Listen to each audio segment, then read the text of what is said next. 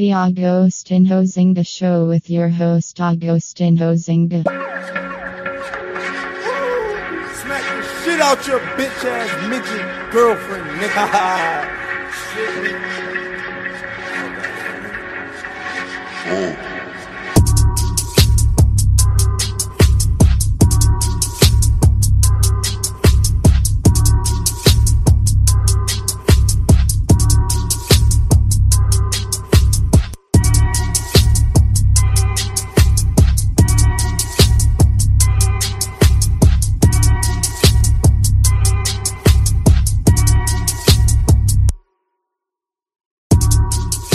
Welcome back to the Agostinho Zinga Show, episode number 675 with your host, Agostinho Zinga. This is the Agostinho Zinga Show with your host, Agostinho Zinga, and this is episodio 675.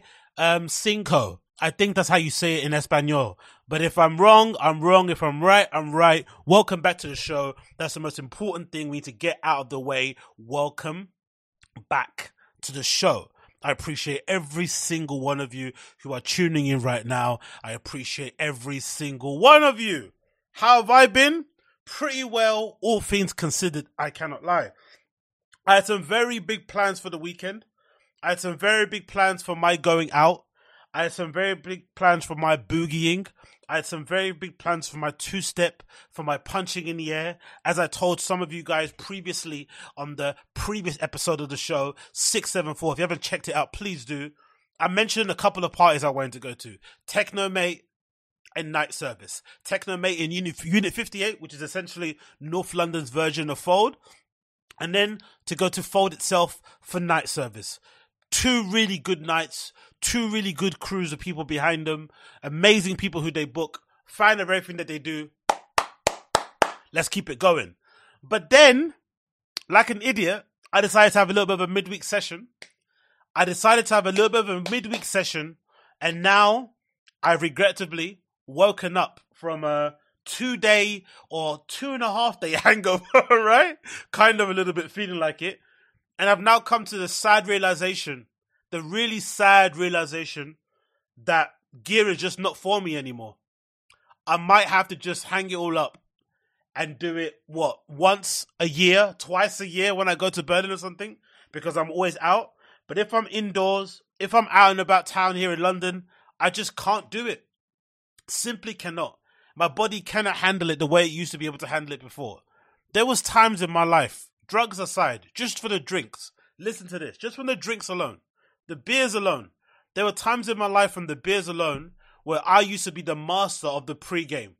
I would be going, I'd be leaving my house to go to the clubs, and usually where I live in, the part of London that I live in is very much outside of all the major cool parts of London. All the places that everyone wants to be at, I'm not there, right? So it's kind of like a little bit hard to kind of get to places. But the good thing about it is that it creates some distance and some time. So you can whack on a mix, you can get on it, you can have a little bit of a smoke, and you can grab a beer.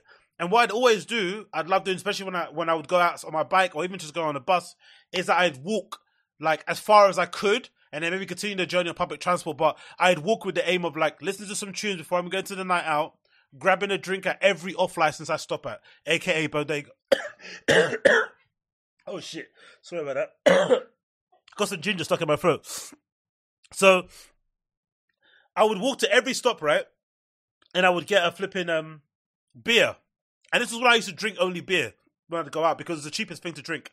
I didn't want to spend too much money on liquor. And also I had a thinking of, I'd rather buy my beer cheap and then buy my liquor in a club expensive, if that makes sense. It doesn't really make sense, but that's how I kind of use it in my head. So I'd be drinking down the street, and I'd legitimately sometimes, I'd buy, the pack of 4 beers they have. I'd have those 4 tins, and I'd be necking them all the way to the next shop. And sometimes I'd get 2 rounds in. So I'd have 4 cans, plus whatever I do in the club, and I'll be completely fine. I'll come back home, a little bit hungover and stuff, recover after the day, back to my regular schedule programming. Nowadays, I can't even finish a 4-pack of beers at home. If I tried to buy those things, I'd have to kind of dump them in the bin. It's never happening. So that whole era of me being able to drink as much as I needed is gone. And then when it comes to the drug side of things, it's really kind of bummed me out. I'm not going to lie. Because this is me having to now understand and accept that I'm a completely different person, physiologically. And I just can't handle the same amounts I used to handle before. It's probably getting to the point where I might have to just quit full time all the way through. I'm still not getting to that point yet. I don't want to accept that bit of it yet, but I have to definitely accept that I can't be having any sessions at home or any sessions in local clubs around here, because most of the time wise isn't the best for me, because I feel like personally I'm too spoiled for my trips across Europe and stuff. I need a good 6 hours to rave, but then I'm also not leaving my house at 9 p.m. to go and party. I refuse to do that. These clubs want you to get into the club before 11 p.m. for free entry. You can go shuck your free entry up your ass. You know what I mean? I'd rather pay £30 and go at 1 a.m. than turn up to a club at 11 p.m. or 10 p.m. like a donut. I'm not doing that. So that limits the time that I have to party. So it's basically on my own. It's my own fault. So I have like a 4-hour window to get funky, and then I'm getting there and you're chasing the high and it's all weird and it's musty and it's not a great thing to do. So I realized that I can't essentially do it here. So I have to go do it when I go abroad. So every time I'm doing my little techno tourism stuff, that's when I'm going to get on it. But I have to be honest, it is quite bittersweet. I'm kind of feeling a little bit sad about it, because it's the realization that I've changed. It's the realization that I'm not the same person that I was before. And maybe part of me rethinking about it too. I was kind of meditating a little bit. I was thinking to myself, you know what? Part of the reason why I'm a little bit bummed out about this whole, like, I can't handle the same levels of drugs I used to take before, is because as much as I tell myself this narrative that I like to go to clubs just because of the vibe and for the music and for the dancing and for the culture and the scene and the music and the blah, blah, blah, maybe the actual reason why I was going to clubs was so I could get fucked. And maybe I never admitted it to myself. Or the other thing could be that I'm scared to find out that when I start going to the clubs more sober, I'll start to realize I don't really give a fuck about clubs like that. Which is weird, isn't it? I'm sure people like that do exist, because I love the scene, I love the music. So maybe there are people who exist who just stay at home, right? And just watch streams online, or, you know, check out some people's videos on Instagram, and that's about it. But they don't bother. They're not really interested in going to clubs. I wonder if people like that exist. Same with concerts. I wonder if the people that exist who maybe will never go to a live music concert, but listen to a lot of music at home. So they, you know, imagine they're fans of fucking Harry Styles. They love Harry Styles, but they're never ever going to go see him on tour. They're just going to see clips of him performing sometimes on Twitter and stuff, and that's it. That's where it goes. And then they're just going to keep moving on. Maybe people do that. But when it comes to clubs, I feel like with DJing and with dance music, that's why I compare it a lot to comedy and stand-up comedy, whatever, right? I honestly do think, right, stand-up comedy and clubbing are the same, because a large part of how you enjoy a stand-up comedy show and a large part of how you enjoy someone's DJ set is actually being in the place, in the club, in front, around, surrounded by people who are into the same thing, the speakers, the smell, the ambiance, blah, blah, blah. That adds a lot to the overall experience. Legitimately adds a lot to the overall experience. I don't think you can get a real grasp on somebody's funnies or somebody's ability to DJ without actually seeing them play live. My opinion, personally, which may explain why the whole mix series thing isn't as big as it once was in yesteryears, because people would rather go and experience these things and it's an excuse to go out. Maybe I'm thinking that. Who knows? But for sure, on this moment, at this day, as we're currently speaking, which is May 20th, sometime in the evening over here in London, unfortunately, the drugs is over for me, man. The sessions over here in London are over for me. It's done. Unless I have opportunity to rave for 6+ hours, like I do when I go to Berlin and stuff. And I have to be honest, like, this is something that is the God's honest truth, and something that is so weird to me that I still have to fucking realize it in my health. But I am usually on my bestest behavior when I go out there. A lot of it has to do with it being a holiday and a trip. You spend a lot of money, and obviously the culture around the scene over there is a lot, is kind of hinged on your ability to behave yourself in a way, because you have to get into the club first. So it kind of puts you in the right state of mind. You're not going there like as a lad kind of thing. You're kind of going there like as a patron of the arts, a patron of culture, a patron of nightlife, right? That goes into it. But legit, I'm on my bestest behavior when I go clubbing in Europe, or when I go clubbing in Berlin and stuff. That's the times where I'm on my bestest behavior, as opposed to when I'm here. So, unfortunately, that kind of bestest behavior, I feel like, is a lot more, it works better over there because there's more time to rave. It doesn't work as well over here because there's less time to rave. And honestly, my body just can't handle it. that's the long and short of it. My body just can't handle it. My body has changed for the better or for the worse. I'm going to say for the better, because I do prefer it when I just had my blinkers on. I was just running 100 miles per hour, doing anything that I wanted, just knocking shit down. I'm sure it's dumb to say this, but I do. But now we're in this era we're in now. I'm working from home on a laptop. I spend most of my time in front of a desk or on the fucking laptop in bed. Do you know what I mean? Like, how much distance am I walking day to day outside? Not much, because there's not places to go unless I'm going for a weekly meeting for work or whatever.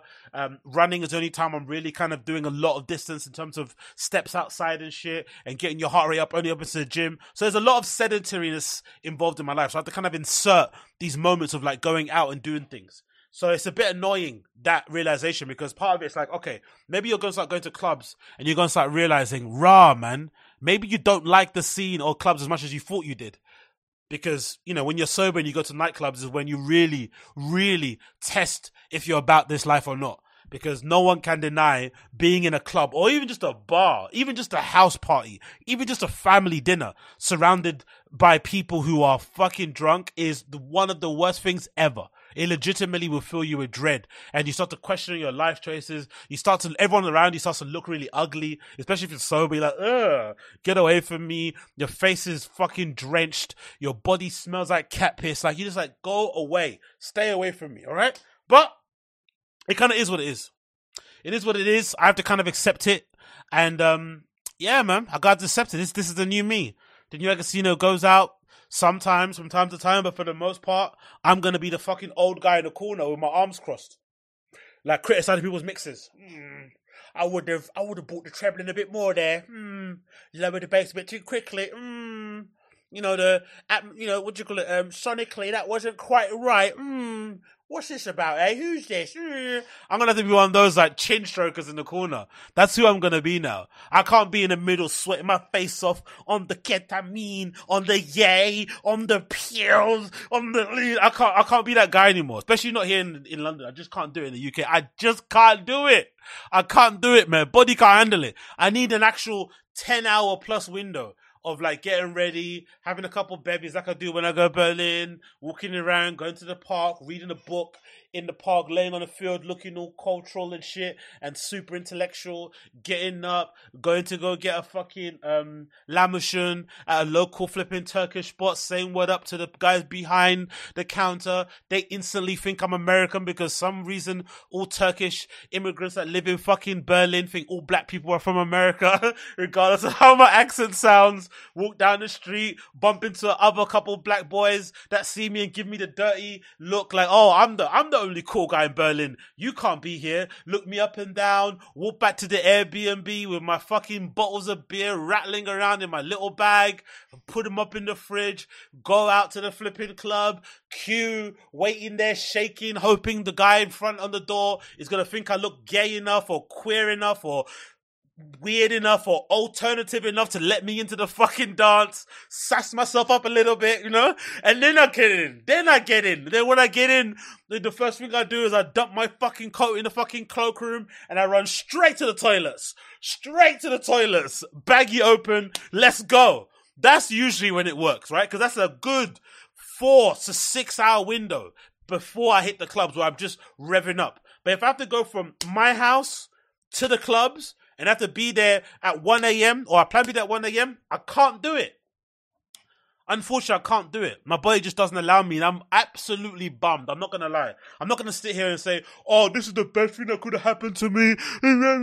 I hate it. I hate it, man. I really do. I always talk about how hard it is for adults to have hobbies. Especially now, you know, when you're older and stuff and you're not really beholden by what your friends do. I feel like when you're younger, you're kind of, your interests are sort of dictated by what your friends are doing because you just want to hang out with them. So if your friends play football, you play football. If your friends, I don't know, like to go play knockdown ginger, you play knockdown ginger. If your friends like to do graffiti, you do graffiti. So yeah, once you do get some type of hobby as redacted and that's really destructive as going out basically is and doing drugs and drinking is, because let's be honest, it's not the best for your ears, it's not the best for your body, for your heart, for your nostrils, for your mouth, whatever you're taking your drugs, it's all not good for you. Drinking, all of that's not good for you. Everything around it, the sound, the volume, it's all bad. But it is still a hobby. It is something that you do outside of your work, outside of seeing friends and family, that brings you joy, that allows you to connect with people. Like, I've legitimately made the most friends in my adult life I've made the most friends in my adult life. Yeah, this is the thing. I think I've made my most friends in my adult life outside of streaming and doing the podcast. So big up all you guys. But outside of that, it's been from nightlife. It's all been from nightlife. It's all been from getting fucked up. It's all been from being in a toilet somewhere, sharing a baggie. It's all been from being in a club somewhere, buying someone a drink, getting some shots together with some random. It's all been somewhere, being on the way to go to some fucking after hours, on the way to a forest rave, at a record store, at a fucking, live performance type thing, whatever. Like, all of those things have been the only times when I've actually made quote unquote friends. Outside of that, nah, because I don't play football as much. I used to skate a lot. I haven't skated in years. I cycle a lot, but I'm doing that on my own with my headphones in. And the last thing I want to do is be in a crew of other cycle guys, like in a fixed gear group with our butt shaking in the air cycling. I hate group activities anyway. So I run a lot, but I do that on my own. I fucking abhor running clubs. I think running clubs are incredibly GAY. The thought of running down the street, like, having a conversation. So, Jill, what have you been up to? That fucking, I just want to punch people in the face that do that. Go fuck off, right? So I hate that.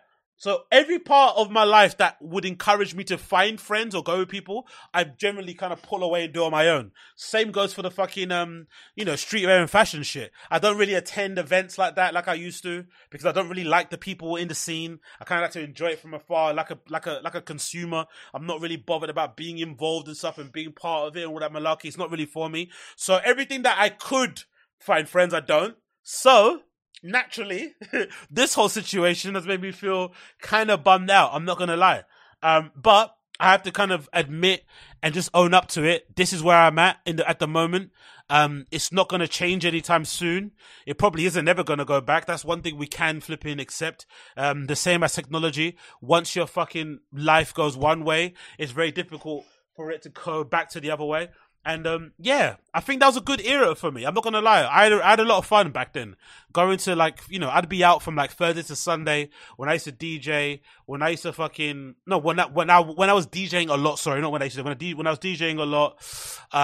When I was putting on raves and stuff, I'd be out like legitimately Thursday to Sunday every single day. Which makes me think that I don't think I could do the stuff that I'm doing now when it comes to the content shit to the same level. I honestly couldn't, because I was going out so often. Like, that was my only thing that I did. Going out. But I was also still working quite a bunch as well. So that's pretty cool in that regard. I was working a bunch, I was going out a bunch. But at the end of the day, you can only do that for a certain period of time. You can't do that forever. And obviously, in this case that I'm in now at the moment, it's suddenly come to a screeching halt. And now I know if I do want to go out, it's going to have to be the Berlin stuff, because that's the only time that I've actually had legit fun in terms of going out, because like I said, there's a lot more time to do stuff.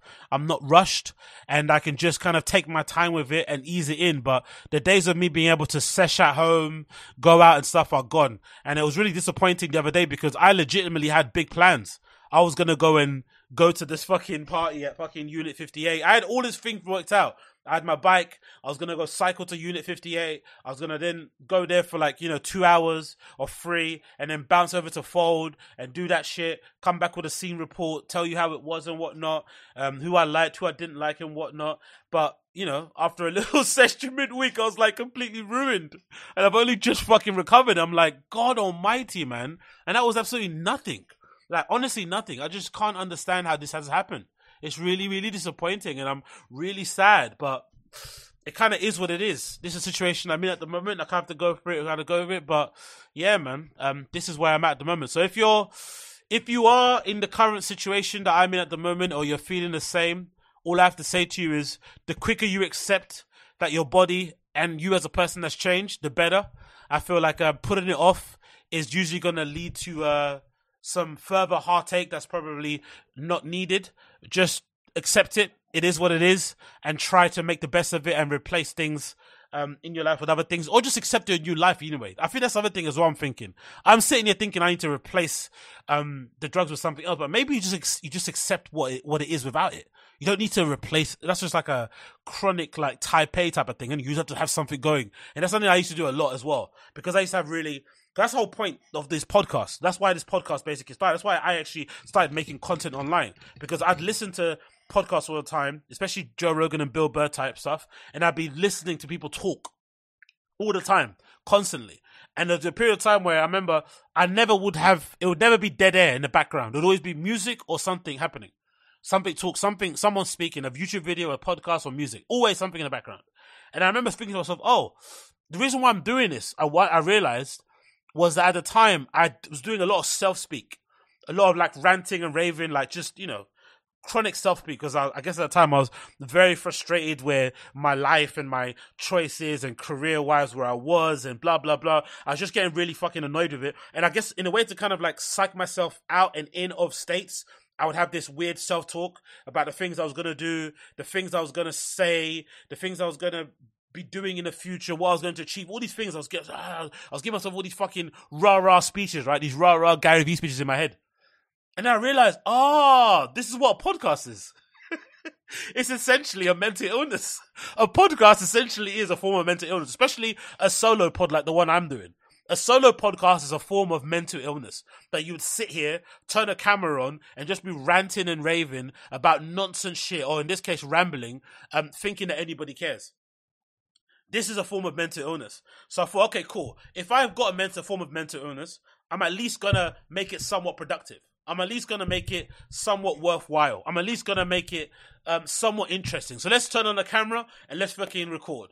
And that's why I basically started shit like this. Just because of that self-speak. So as much as it's kind of killing me at the moment that, the drugs part of my going out has kind of gone, it's also maybe just part of change and part of what it is. And maybe along the way, I'll find other ways of enjoying how I go out. Maybe along the way, I'll find out that I don't really like going out as much as I thought I did. Who knows? But one thing is for certain, it does set me up really well for when I open my own club. When I open my own nightclub eventually, right? One of the things that I was thinking, I was like, oh shit, how can I open my own nightclub if I'm like super in? You know what I mean? If I'm like super in, if I'm like indulging in the effects of nightlife. Like, how could I do this? And now I'm knowing that I'm, changing as a person and becoming a little bit more mature, I guess in some respects, that's a good omen. That's a good sort of like, that's a good little starting place to come from before opening a club. That I can be a little bit detached from it. I could operate it. I could run it and operate it like an actual business person, and not just look at it as a opportunity to kind of like to have basically a place where you can get fucked up and also book people that you like. No, it's actually going to be a business. It's going to be an amazing club. It's going to be one of the best in the world, and people are going to love it. And I'm also going to operate it, from like a point of view of actually being a business owner as opposed to being somebody just, lost in the sauce and shit. So it kind of is what it is, I guess. I have to just accept it for what it is. I'm really, really, it's bittersweet time we're in at the moment, but what can you do, man? What can you do? What can you do? We just have to kind of let it roll. Let it fucking roll. We can't be crying about these things, You gotta let it roll. But yeah, let me just quickly mute the mic so I can quickly blow my nostrils. Bear with me 1 second though.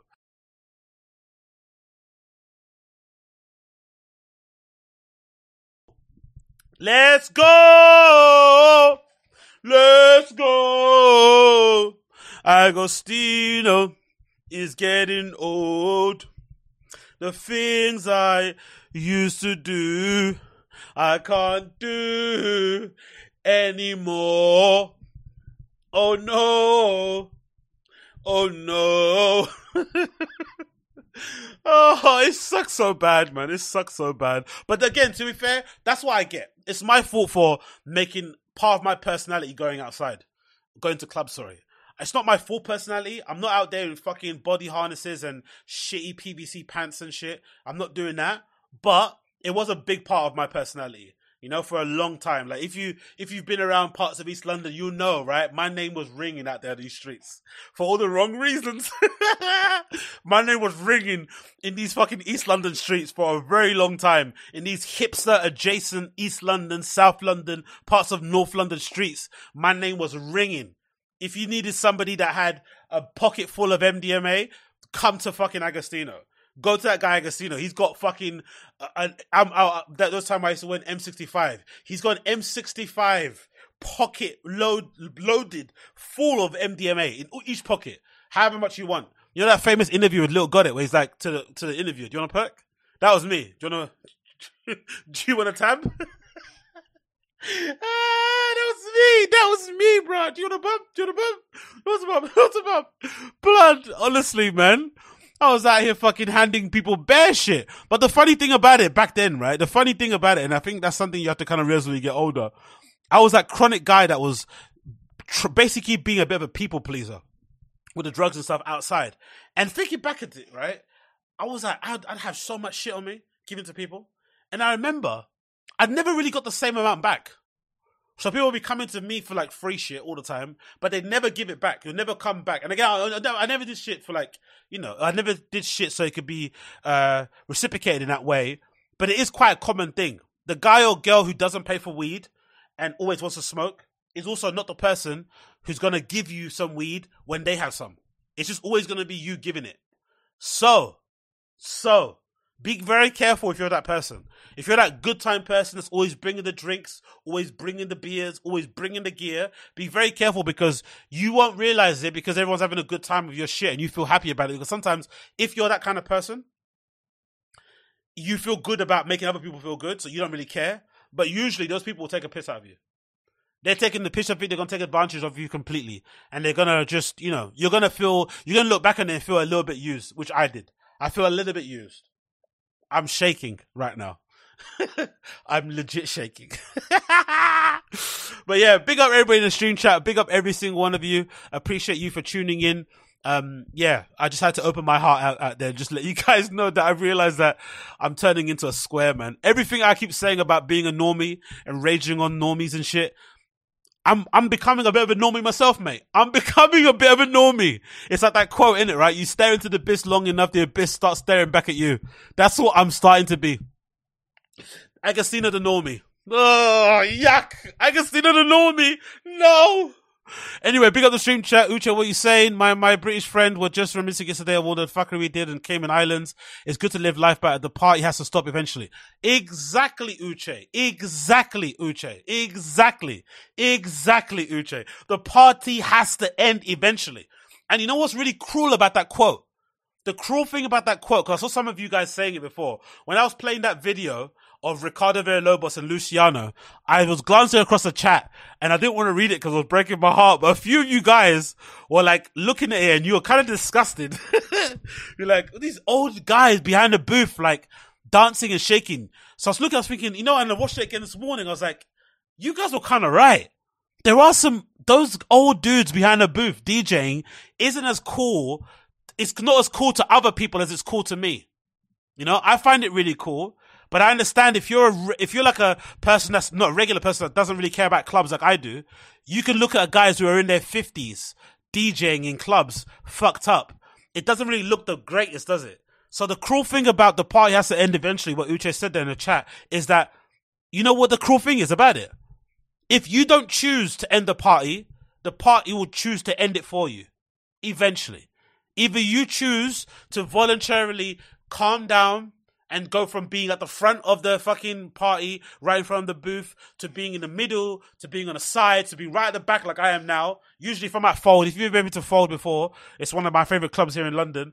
And the one place you can always find me in Fold is usually under the air conditioning, because it's the only place that's kind of cool. I remember some kid on one of the video clips I clipped up on the fucking channel said something to me like, shit, you're definitely old as fuck when you start complaining about how cold it is in a club or something. I think I said something like that in my review. And I was like, ouch, man. Ouch. But he was right anyway, because that's where I'm always at in the clubs. I'm very rarely in the middle, like how I used to be, like getting fucked in the middle. I'm usually on the sides, like with my own space, because Fold had this really nice little platform on the side you can stand on, where all the kind of hot, cool gay guys are on with their tops off, and that's me with my fucking big ass in between them, right? So I'm either there or I'm under the air conditioning at the back. So that's where I'm always at anyway. So eventually the party has to end in that regard, because you have to kind of go from the front to the back. But if you keep staying at the front, if you're an old man or an old woman out there and you keep staying at the front, eventually the party will end for you because the kids around you will be annoying you, which are not annoying you, they're just being young, and eventually they'll push you to the back. So it's either you voluntarily walk to the back, figuratively speaking, or the kids push and elbow you and side to side stomp you out to the fucking sides. Right? And you start feeling inadequate, you start getting bitter, you start getting hateful, you start sounding like all these other old fucks on social media, complaining about the kids, they play the music too fast, it doesn't have any groove, it's just boom, boom, boom. No, you old fuck, it's not the music, it's you. You're expired, you're tired. Step away from the front. Go and listen to some minimal. Go and chill out and listen to some ambient shit. Whatever you need to do. Or just go to the raves like I do and stand at the back. But I really did understand it, honestly. When you guys were saying it at the time, I didn't want to speak about it because it was breaking my heart. But I did truly understand when looking back at it, when I showed this clip here on screen, where some of you guys are looking at it thinking, this isn't the most attractive thing in the world. This doesn't actually look cool as it does. Because both of these guys, Ricardo Villalobos and Luciano, as featured in this video from Luca Dia, I'll take a sign off here. They're like in their 50s, right? So seeing this video of these guys in their like 50s or whatever, raving, dancing, having a good time behind the booth, it was kind of a bit of a wake up call of like, okay, cool. As amazing as it is, legendary as I think they are, there is a part of it where you're like, don't you get tired? Don't you just want to be at home with your kids and shit? Don't you want to be on a lake somewhere fishing? Don't you want to be building furniture? Or at the very least designing clubs, interiors and shit? Isn't that a more better place to be than to try and be in the middle of the dance with all these other people? Maybe, maybe not. But one thing for certain, I'm definitely not going to be that person still flipping getting on it in these clubs, you know, in the ages that these guys are at. If I'm in a club, I'm there to, you know, muck around, have a good time, dance and shit. But I'm definitely not doing it to get absolutely trolley because unfortunately my body can't handle it. And also I just think it's lame. I'd much rather choose when to kind of bow out gracefully out of that part of my life. I don't want to, you know, have the rave choose it for me. That's what I don't want. I want to choose when to end it. And I think this is the perfect time because at the moment, like I said before, getting on it at home, getting on it on a casual one, going to clubs and stuff, that's already breaking me. But if I go out to other places around Europe where they've got, you know, longer hours of opening times and I'm able to go, like, you know, when I go home, I'm like an old man, literally. I'll go to Berlin. I'll sometimes stay. Remember the first 4 hours I go out there, I'll be out there in Berlin for the first 4 hours in Berghain. I've not had a single sip of alcohol or done any drugs or anything. I'm just literally enjoying the vibe, speaking to randoms and dancing, right? Having a good time. And then by that time, I'll be a bit tired. I'll go out, get some food. I'll eat, I'll sleep until like 9 a.m, wake up, go back to the club again, right? And then I'll start going a bit crazy then. But still, I'm able to handle it because I'm having little naps and little breaks. I told you already. I told you there was a time, right, where I used to, no, there was a time, hold on, what's I'm saying? Sorry, before I remember. Wasn't Tashki saying here? Tashki saying, no, it's not the music. I've never liked straight oops music since I was young. That's almost embarrassing. Okay, fair enough. Yeah, fair. To be fair, I understand it. I understand it. It's been a part of me and what I've been into for a long time. And I think for me personally, my story of coming into like dance music, electronic music has to do a lot with like how I was kind of brought up in the area that I lived in, because I kind of felt a little bit closed in and I wasn't allowed to do a lot of things and stuff until I got older. I felt like going to clubs was like an escape from my regular day-to-day life. It allowed me to kind of have another place to kind of dream and explore and blah, blah, blah, blah, blah, you know?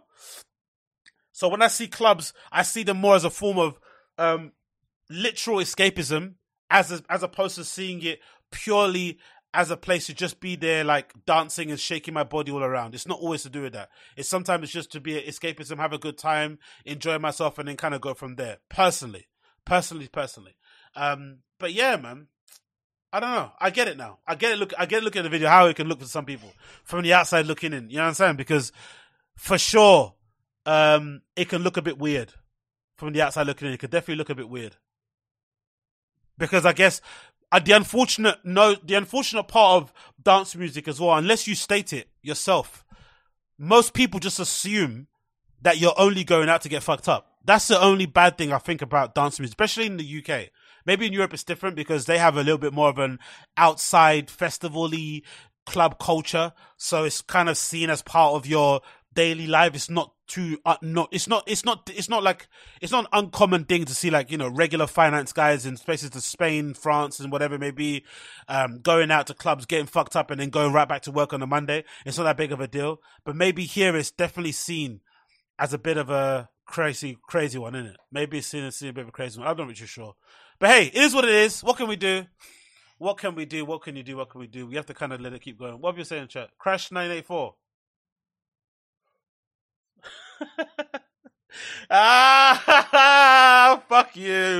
Fuck you, Crash. Midlife crisis stream. That's a good point, actually. I just realized, like, I just looked at the timer. I've been ranting about this for like 30 minutes. Midlife crisis stream confirmed. Yeah, big up Crash. Thank you for the super chat. All right, cool. We'll leave it there then. It is what it is. What can we do? It is what it is. I realize it can't be sessioning as much as I want it to be. It is what it is. What are we going to say here? Uche's asking me, would I ever go to an event like this sober? Yeah, I would. I've been there a lot of times sober. Like, the one of the couple times I went to Berlin or Berghain recently, actually. I told you the story about Berghain when I went to Berghain and I fell asleep in the dark room. Did I tell you that? So I got tired, right? So I just got tired. So, you know, there's loads of dark rooms in Berlin. And there's one specific dark room that's like there's like these cubes. These cubes that are like elevated platforms. No, there's a cube. It's got like an elevated seating area with like a big cushion. And obviously you can close the curtain if you want to, but it's just open. So I was just in there on my phone. In Berlin, in Berghain, right? Just, you can still listen to the music because the sound system's amazing, but I was just on there on my phone.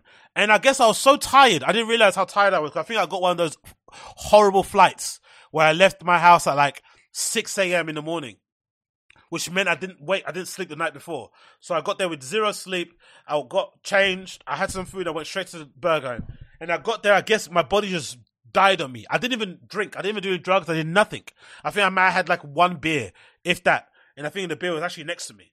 And I was sitting on the darkroom chairs on my phone, and I just fell asleep. I fell asleep on my own.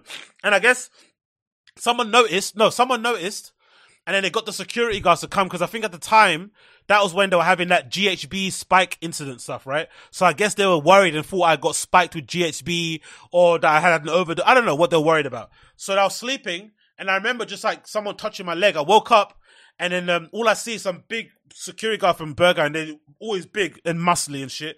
Intimidating looking, but always really nice. And he was holding my phone up like this. And my phone was all cracked. I was like, oh shit. So I guess while I was sleeping, my phone must have dropped on the floor. And somebody really nice must have picked up my phone and put it on me or something. Like, imagine how crazy it is. So I'm in a dark room. I sleep, my phone out. The security guard wakes me up and like, are you alright? I was like, yeah, sorry. I'm alright. And I guess they noticed straight away, they could tell by my face, because, you know, these guys work in clubs. They know if somebody's high. I clearly wasn't high. I was just literally tired. I woke up and like, oh, you're right. Yeah, sorry. I must have just fell asleep. And I looked at the time now. I think I was asleep for like 2.5 hours or some shit. Like in the dark room of fucking Berghain. And then they're like, are you sure you're right to continue? I was like, you know what? I'm a bit tired. I'm going to go. And I was okay, no worries. And then, I think, one security guard came in. I think someone from like the head office or something was in there. I was like, okay, it's fine. No worries. Are you sure? Okay. I said, yeah, I'm perfectly fine. I just grabbed my shit and I went home. And I think that's what I was starting to realize. Damn, I'm falling asleep in nightclubs. I'm falling asleep in nightclubs. This must mean it's the end. We're fast approaching the end. So yeah, I fell asleep in Berghain. I've been to places like Berlin. I've gone out to London plenty of times sober. I don't actually enjoy it. Don't get me wrong, but I've done it and it's fine. It's not a big deal.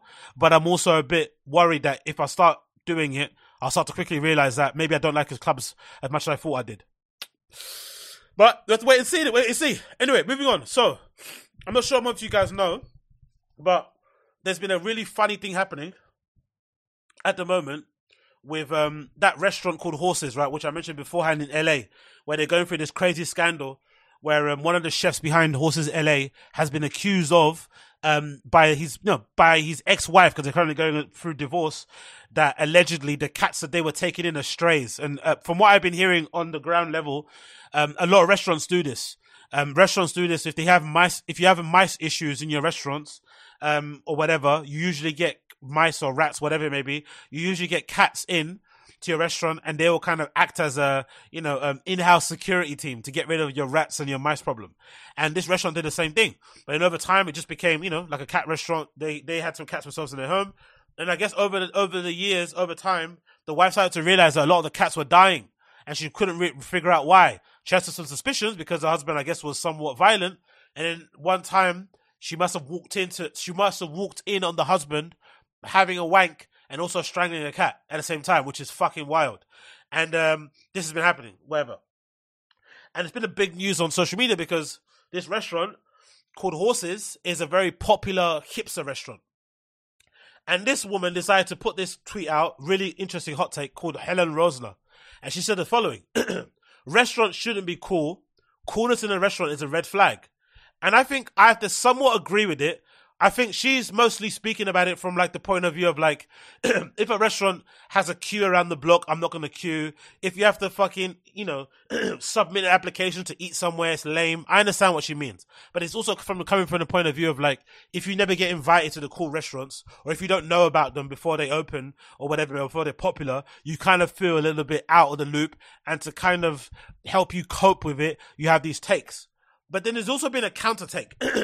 And a counter take I heard from Chris Black on How Long Gone podcast, who said something that I thought was absolutely insane. But I've seen other people agree with it, which I think is nuts. Some people say restaurants should be cool. If a restaurant isn't cool, what's the point of going there? And I legitimately can't understand how that makes any sense. Because by definition, a restaurant should be reviewed and kind of revered because of the food. If the food isn't good, why the fuck are you going to a restaurant? I would never go to a restaurant just because it's cool. You're going there because of the food. Now, if it happens to be cool, if it happens to have a cool ambiance, interesting architecture, some interesting people doing interesting things with food who are behind it, in an interesting place to, attract a cool, group of people who like to eat there on a regular, whatever, fair enough. But the point of going to a restaurant, it has to have good food. Is it known for its steaks? It's smashing it. Known for its burgers? They're great. Has great pizza, has great pasta, has great salads, desserts, whatever. But it always starts with the stuff that's going in your mouth. Not because, I'm not going to a restaurant because they are known for playing Playboy Carti really loud on the speakers. I'm not going for the restaurant because they have fucking Miller, seating and shit. And they have really amazing architecture and interior design everywhere around the place and cool pieces of artwork. I'm not going to a restaurant just because the founder behind it happens to be one of the coolest people in the world. No, you go there in part because it's cool, but primarily because it's a really nice restaurant. And the reason why, fuck you, Eric C. The reason why it makes me angry and pissed off this sort of shit, because it reminds me why some restaurants I've never gone to. A good example of it in England, we have this restaurant called Rita's, and this restaurant called Rita's is known, it's known for, I think they do like tacos and shit or whatever, something else, but they used to make really good cocktails, they really got good food, and they've got a new restaurant now in Soho.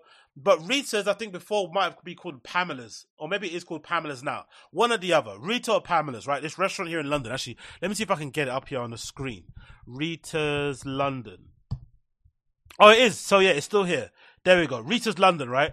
This restaurant is really cool and everyone fucking loves it. The founders behind it are pretty cool, I guess, in some respects, if you look at them that way. I kind of grew up around some of the people that were involved in this when I used to go out in the East London scene. But this is the flip side of having a cool restaurant. If you have a cool restaurant like this, right, the people behind it have to be cool, but they also have to be very likable. And unfortunately, for me only, and again, this is just my own personal experience. I know nothing about these people outside of the restaurant. I've not even met the other person, but I've met one of the persons. And this main guy in the restaurant, the one with the beard, I don't know what his name is, but this main guy with the restaurant who does Rita's is incredibly unlikable. Very cool person, but I never liked the guy's attitude. He just came across like a bit of a cunt. Like proper wanker vibes. And this was back in the day when me and my friend used to do this party in East London called So Special. We do it in this club called The Alibi. And this guy was friends with one of the founders of The Alibi. So I used to see him in there all the time. Never spoke to him, never said one word to him, I don't think, in the entire time I've been around there. But he just gave me a vibe of somebody that thought he was better than people. I never understood that side of things. It's like, you're no better than all of us. You're in the same fucking dingy basement bar like we are. You can't be better than anybody because you're sitting over there, you're standing over here. It doesn't matter what jacket you've got on. We're all the same people, especially if we're drinking in this hellhole of a fucking pub. But he was always a bit of a prick, in my personal opinion. Now, because of that, I've never visited Rita's because I'm not giving money to somebody who I don't like just because of what they look like or how they come across and act. It just is what it is. I'm not that kind of guy. If I'm not into something, if I don't like the people doing the stuff they're doing, I don't like supporting the stuff that they're making, which means for the most part, I have sometimes a tough time making sure that I don't meet people that do stuff that I like. Because I don't want to meet you and you're a cunt, and now I have to kind of stop backing what you're doing. The same thing happened with Palace. I was a big fan of the brand when it started. I had a really bad one-off interaction with a couple people behind this brand, and then I've never worn the brand since then. And you know, they can fucking die. I fucking hate them all. So because of that, I don't wear it. So the cool stuff can have two folds. If you don't like the people behind it and it's cool, you're not going to go there because you don't want to give cool cunts money. But if it is cool, you're going to go there because it's cool. And then it doesn't matter if the food's good. But I can't legitimately, in my head, justify or figure out why anybody with a brain would want to go to a restaurant just because it's cool. It sounds legitimately redacted. And that maybe is a symptom of the times that we're in. That some people just generally, I wonder if it extends to music. Would you listen to music that's terrible just because it's cool? It's actually way cooler, I think, to have your own mind, to think for yourself and be like, you know what? Because everybody thinks this is cool, I'm not going to like it. And have the kind of, you know, to be a contrarian in that regard, I think it's a much cooler place to come from, as opposed to being the guy that's always jumping on the bandwagon of liking stuff or loving or hating stuff because of what it is. But then a part of me also thought to myself, as much as I dislike the guys, you know, behind Rita's and stuff, and, you know, that chef really pissed me off in terms of his attitude, I was meditating a little bit. I was thinking to myself, maybe that wasn't even personal. Maybe it was me as well. I don't know how I come across with some people. I could come across like a bit of a cunt and a prick and unlikable. I understand that. But also it made me think to myself, I don't know many people behind restaurants. I go to restaurants and eat because I like to go and eat at restaurants. I review them how I want to review them, and I kind of step away. I think I actually used to do a couple of reviews. I'm not sure if I still have them on my blog, but I had a couple of reviews that I would do on my blog just for myself, whatever.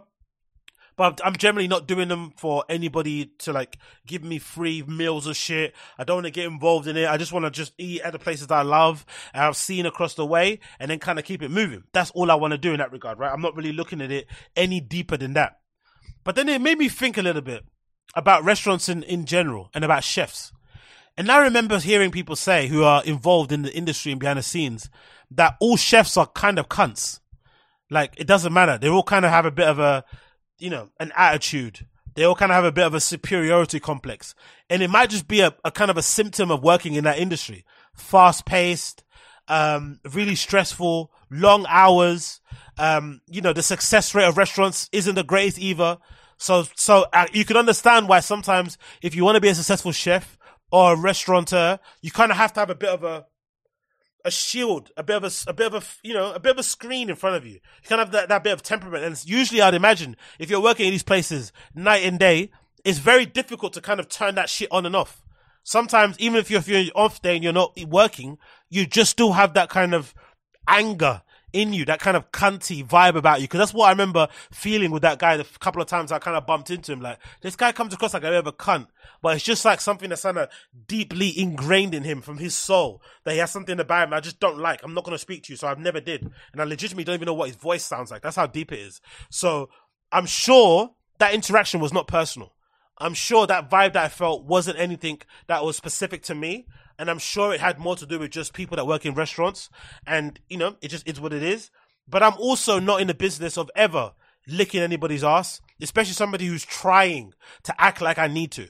That's always going to turn me off. I'm never, ever going to have a good time with that shit, you know? I'm actually looking back at my fucking blog and looking back at some old posts I got in here. I've got a post here of my experience when I went to fucking Berghain in 2020. And this is a good example of like where my vibe was and how much at what kind of current, at what sort of, what's that thing called? At what sort of frequency I was vibrating on. Look at these pictures. There's a picture of me standing in a queue. There's a picture of a plant pot inside my Airbnb. There's a picture of crates and crates of beer that I probably purchased at one of the rivers somewhere, because you can just pick up the entire thing and buy them there. There's a picture of me carrying a bag of Lidl, and I think this is some, groceries and some, a little fruit juice there. There's a picture of me taking a selfie of myself in a fucking window with my good New Rock boots on and my little custom denim pants on and my black bomber jacket. Right? Like, that looks like a picture run of somebody that was getting fucked up. None of these pictures make sense. They're all very varying levels of quality. But one thing you can tell from these pictures is that I was getting lit. That's for sure. You can tell I was feeling myself. You can tell I was getting lit. You can tell I was having a good time. Legitimately. Nowadays, you see pictures of me going outside. Number one, there's rarely any. And they're kind of coherent. They tell a coherent sort of story as to how the day's events kind of progressed. But now, looking back at this, I'm like, damn, son, you used to be the man, son. Now you're washed up, son. It kind of is a bit bittersweet to take to, but anyway, let me see if I can see it. Let me see. I got some food reviews here. I'm pretty sure that I did back in the day. Let me see if I can find it, because most of my food reviews just happen to be me basically going to, there we go, random places in, around, whatever, and just kind of reviewing shitty food that I love to eat. Look at this. Me reviewing a restaurant called Olive Lemon Cafe. It's not really a restaurant. It's probably like a fry-up. And, taking a good picture there of the fry-up and reviewing it. Imagine me giving a plate of food. Maybe you shouldn't trust my opinion on restaurants. If I'm taking pictures of baked beans, hash browns, bacon, sausage, mushroom, and eggs, and giving it a 7 out of 10. You can't be taking my review of food that seriously, and my review of restaurateurs and chefs and how they run their business, when I'm the person, right, who's reviewing fry-ups and giving them a 7 out of 10. Maybe you shouldn't be taking my opinion seriously. Maybe, just maybe. Let me read this. This is my review from Lemon. Oh my god, look how long that review is. Fucking hell, how long was I on fucking crack writing this shit? Let's just read it here. It says, DJing can be stressful at times. I spend most of my evenings during the week glued to my laptop screen, desperately trying to come up with a new hour of music in preparation for a gig on Friday or Saturday night. The gig itself is fairly straightforward, especially if I've done the necessary work beforehand, but there are times, however brief, when I'm heading into the fourth hour of my DJ set where I think to myself, is all this work worth the squeeze? Yo, I was fucking struggling with life and issues and shit from 2018, innit? I've always been a bit of a mental case. Cool. Good to know. Continues. And you know what? It is. Especially in the morning after you try and figure out where you're going to have a fry-up, aka a full English breakfast. You wake up bleary-eyed and still relatively drunk, but somehow find a way of locating several breakfast cafes within 5 to 10 minute walk distance to spend your hard-earned DJ money on. It's one of life's truly magical moments. I can guarantee you that. Olive and Lemon Cafes located just outside the shopping mall, a couple doors before the big Weatherspoons, with ample seating outside where most of the patrons I'm calling people who sit outside of a fucking fry-up patrons. Honestly, I'm tapped. Or the patrons were located, even though it was minus 0 degrees outside, we decided to sit out indoors. We didn't have to wait long for one of the attentive waitresses to come over to our table and give us a menu, which was fairly straightforward, thank God. The breakfast menu was sat alongside various baguettes, ciabattas and wraps. I went for the full breakfast because I'm a man, but more importantly, because I was hungover as fuck and desperately needed as much as carbs as I possibly can order in order to land of the living. The brunette went for the Mediterranean. I was quite surprised when my plate arrived. Instead of a large porcelain, white covered, greasy, fried goodness, I was presented with a fairly stripped back and, dare I say, clean plate of food. Imagine me calling this plain. Honestly, my head is absolutely gone. As you can tell from the picture above, everything looked tasty and tasted fresh. The mushrooms were surprisingly nice. I was also ordered a plate of chips because why not? And they were perfectly cooked with the addition of some Himalayan sea salt provided for free on each table. Delightful. My only gripe were the eggs. They weren't cooked as well as I liked, which I probably should have stated. And I only got one instead of two. And although the sausage was really tasty, overall for £6, including the coffee and 2 bits of toast, I was thoroughly satisfied and I'm more than happy to visit again. Jesus Christ. Okay, maybe don't listen to me when it comes to reviews of food, because I'm reviewing fry-ups without any hint of irony and thinking I'm legitimately doing something. Oh my God. But anyway, let's continue here. I think I've got one more good one actually here. Normal food. We got the fucking, me talking about my Tom Sachs. Look how good they used to look back there. Where's the review of food? I'm pretty sure I've got, oh actually, is it called Munchstat? I think it's called Munchstat. Let me search on there. It should be called Munchstat. I've got a whole list of fucking reviews on here that I deemed under the code of Munchstat, so it should be all on there. Let me see. Yeah, there we go. See, there we go. Okay, so we've got, yeah, let's try. Look at this. See, this is when I went to LA. Now I remember when I went to LA. I went to LA in 2015. So I got my review of In-N-Out Burger in 2015 here. Heavily edited, tonal view of the fucking burger and chips over there in In-N-Out. But I really, honestly, this is one restaurant that I'm hoping, this is the one thing that I miss about America. In-N-Out. It was so delightful, so tasty, coming from somebody, in the UK at the time. Our burger scene wasn't as great as it probably is now. It's probably the best it's ever been now. There's really good burgers out there. But there was a period of time where In-N-Out Burgers In-N-Out Burgers was the pinnacle of burgers. And I remember my first time going there when I went to LA, and I think I went to LA, 2015 for the Camp Flog Gnaw, Tyler the Creator's festival. And obviously I also went to the Laugh Factory. And the first thing I did when I went to LA was to go to In-N-Out. That was the first fucking thing I did. And legitimately, it blew me away how fucking tasty that burger was. The one thing that was horrible was the fucking fries. The fries are like cardboard. And then I found out, what is it again? They cook the fries in is it like peanut oil or something? No. Why are they made like that? I'm not sure if you guys remember in the chat, if you could tell me. LA, there's a reason why the fries in In-N-Out are really bad. I think it's something to do with how they cook them or I don't know. Regardless, they're really terrible. They're disgusting. But the burger is fucking amazing. I could have 4 of them back to back. Like, next time I go to LA, won't get a double. I'll get probably a single patty so I can spread the meat across and, pause. And I don't have to fucking get too full. I'll probably be able to finish 4 cheeseburgers. But it was so good. From the bread to the fucking juiciness and the texture of the fucking meat, the vegetables inside.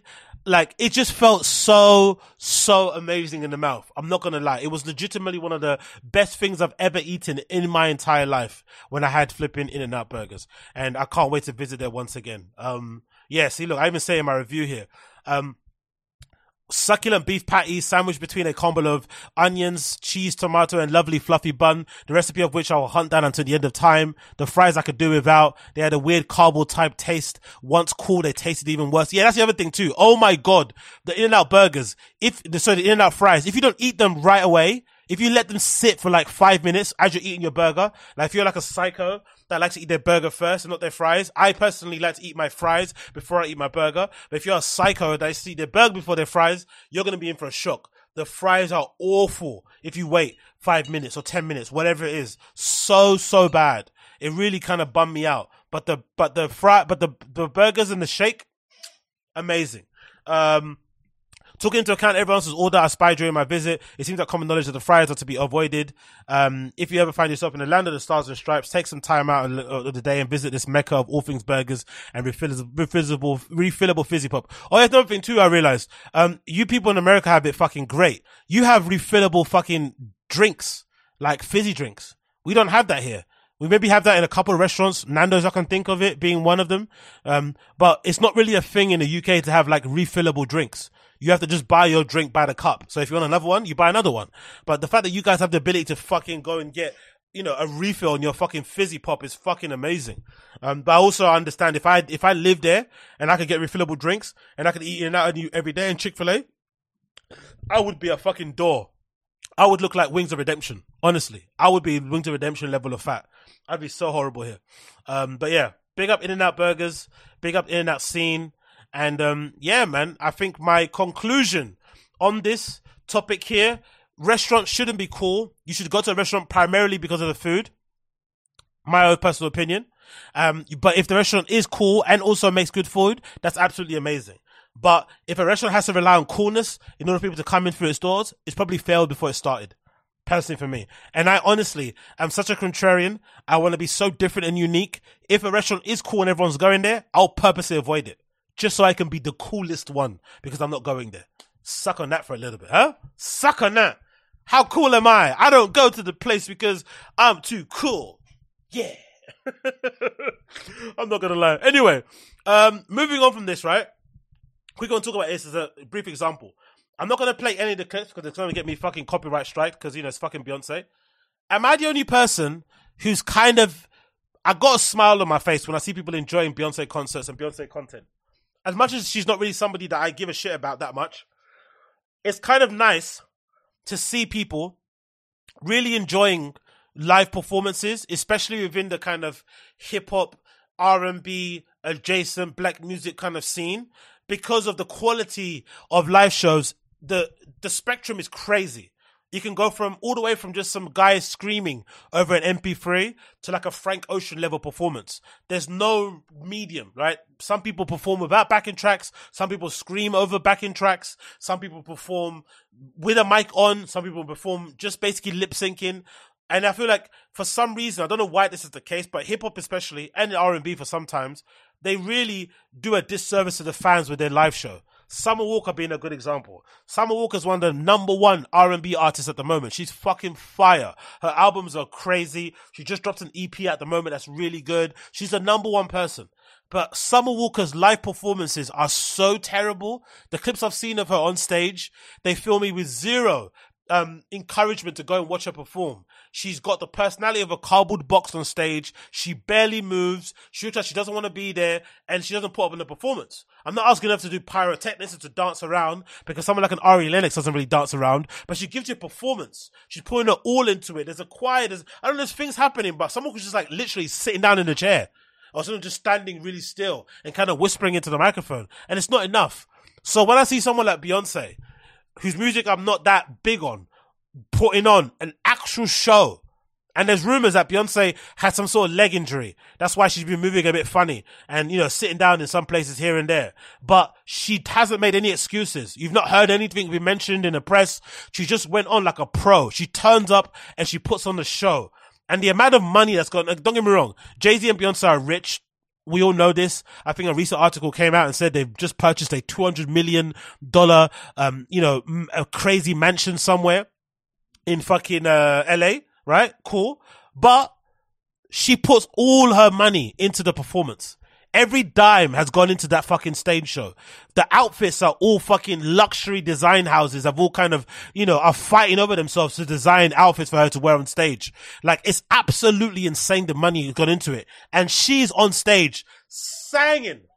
She is singing on stage. There's no lip syncing, nothing along those kind of lines. She is belting out the hits for 2+ hours on stage. Loads of cool intermissions, loads of cool videos, loads of cool cameos and stuff like, you know, current, you know, random people from like the Vogue scene who you may have seen on social media blow up over time because the legendary video went viral, like that Honey Balenciaga kid, right? All those people are getting kind of brought up on stage and being a part of the show. It's fucking cool to see. So it's just nice from all the, you know, conversation that was had over the last couple of days about how terrible a performance Frank Ocean was over there at fucking, what's it called? At Coachella. It's just nice to see somebody at the top of the level, like Beyonce, not phoning it in and putting on an actual live show, filling out actual arenas, going on this Renaissance world tour and absolutely destroying it from pillar to post. I've not seen a single bad review from people.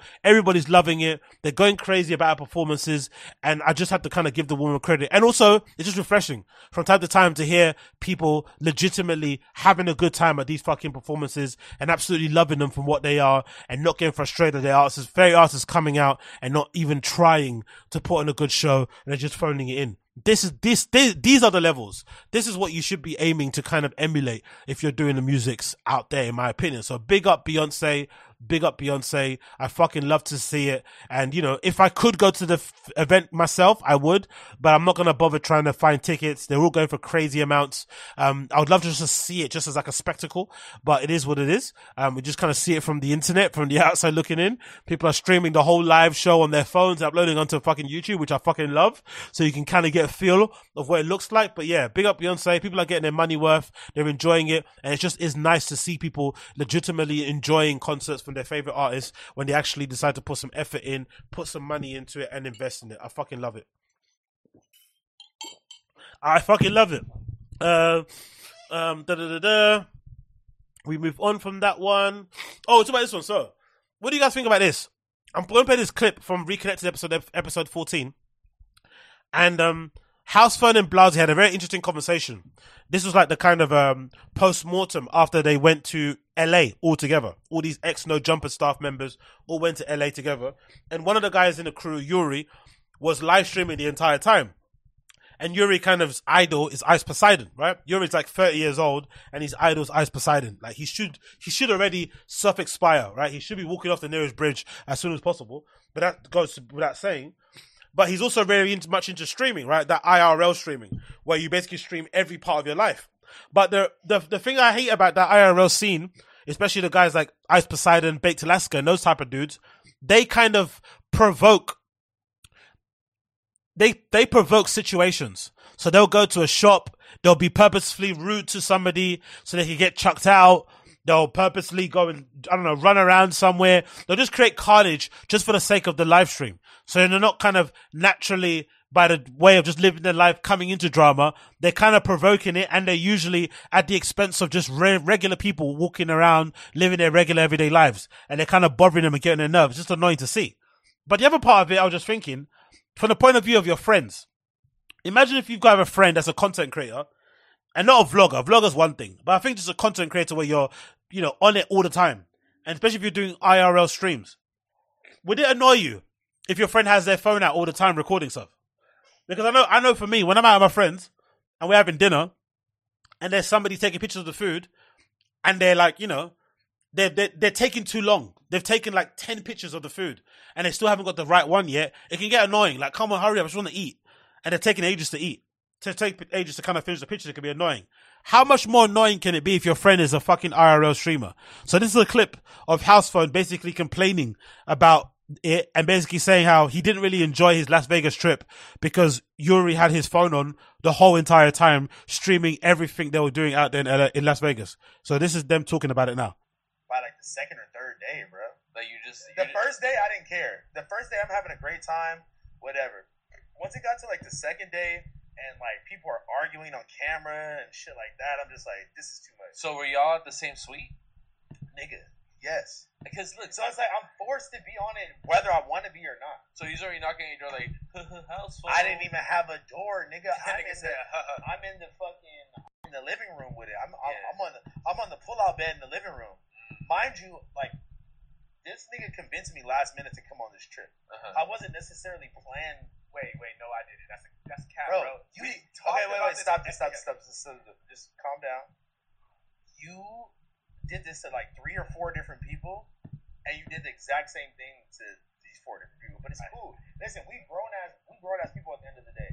And if I wanted to come, I'm gonna come, which is why I came. And I had a great fucking time, and I'm not regretting it. But I'm saying I'm not saying you forced it, but you really got in my ear like, no, bro, like you gotta come, blah blah. Like, I was like, you just assumed because we talked about it that meant that I was automatically coming. But I kind of had made a decision of like, I'm trying not to drink like that right now. I'm trying to be like sober. Yeah. Like I kind of don't really have the money for and all of that. Like maybe those are all signs that I should stay home. And then it was just like, bro, are you fucking? It's my fucking birthday, bro. Are you serious? Like, but like, he wasn't wrong though. So would you do it again? Are you joking? We're going on another trip. What do you mean? We go. You come down. Listen. Are you coming with us? Yeah. Anyway, you get the gist of what they're talking about. So yeah, I never thought about it that way because I guess I'm always the person creating the content, and because I don't really have many friends I hang out with in real life, so it's never really usually a big of an issue.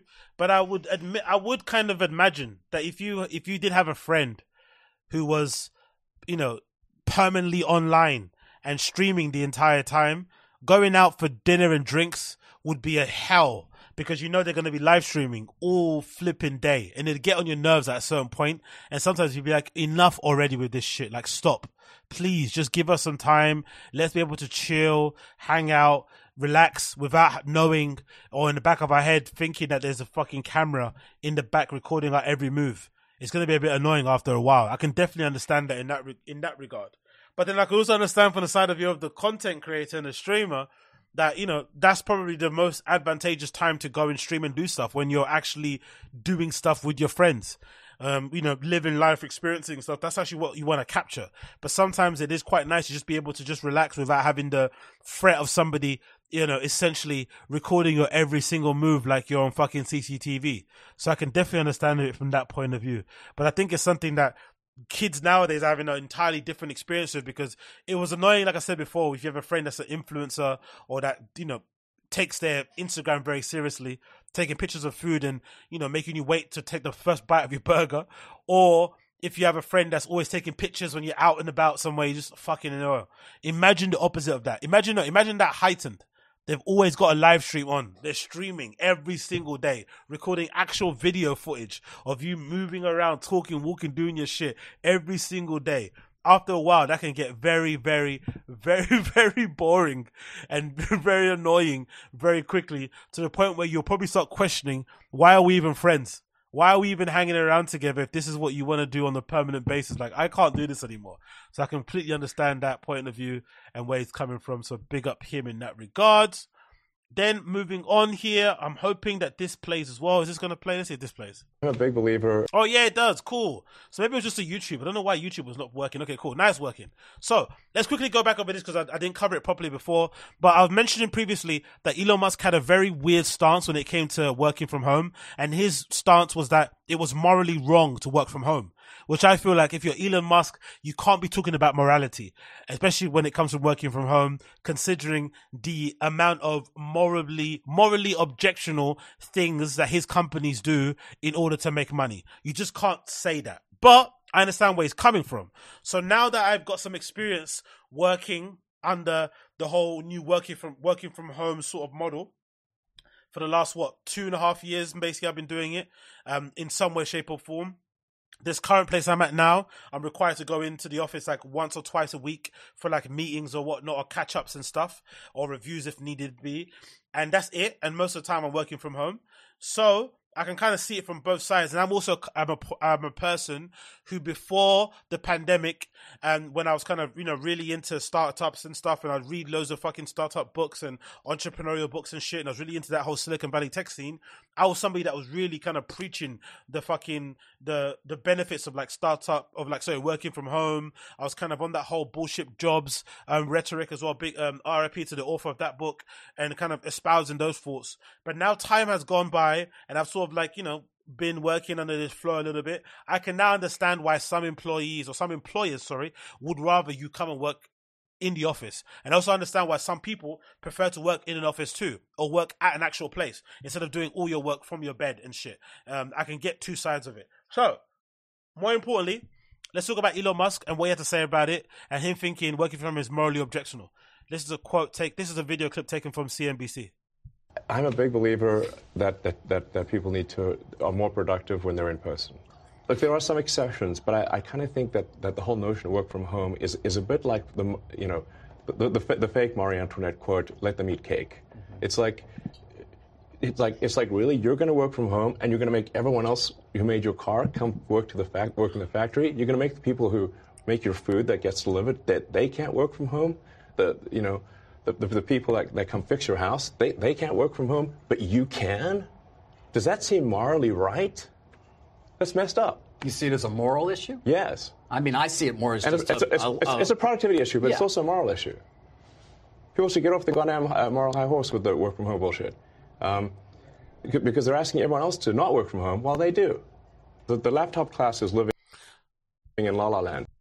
So I think in this case, Elon Musk's issue is more so, the underlying issue is that he hates the laptop class. He hates leftists. especially the ones who were in charge of Twitter beforehand. That's why when he came on board and he bought Twitter, the first thing that he did was do the complete opposite of what they've done. So they had an over bloated workforce of like thousands of people that they didn't need to have to run the company. He got rid of most of them, especially if their politics didn't align or their worldviews didn't align.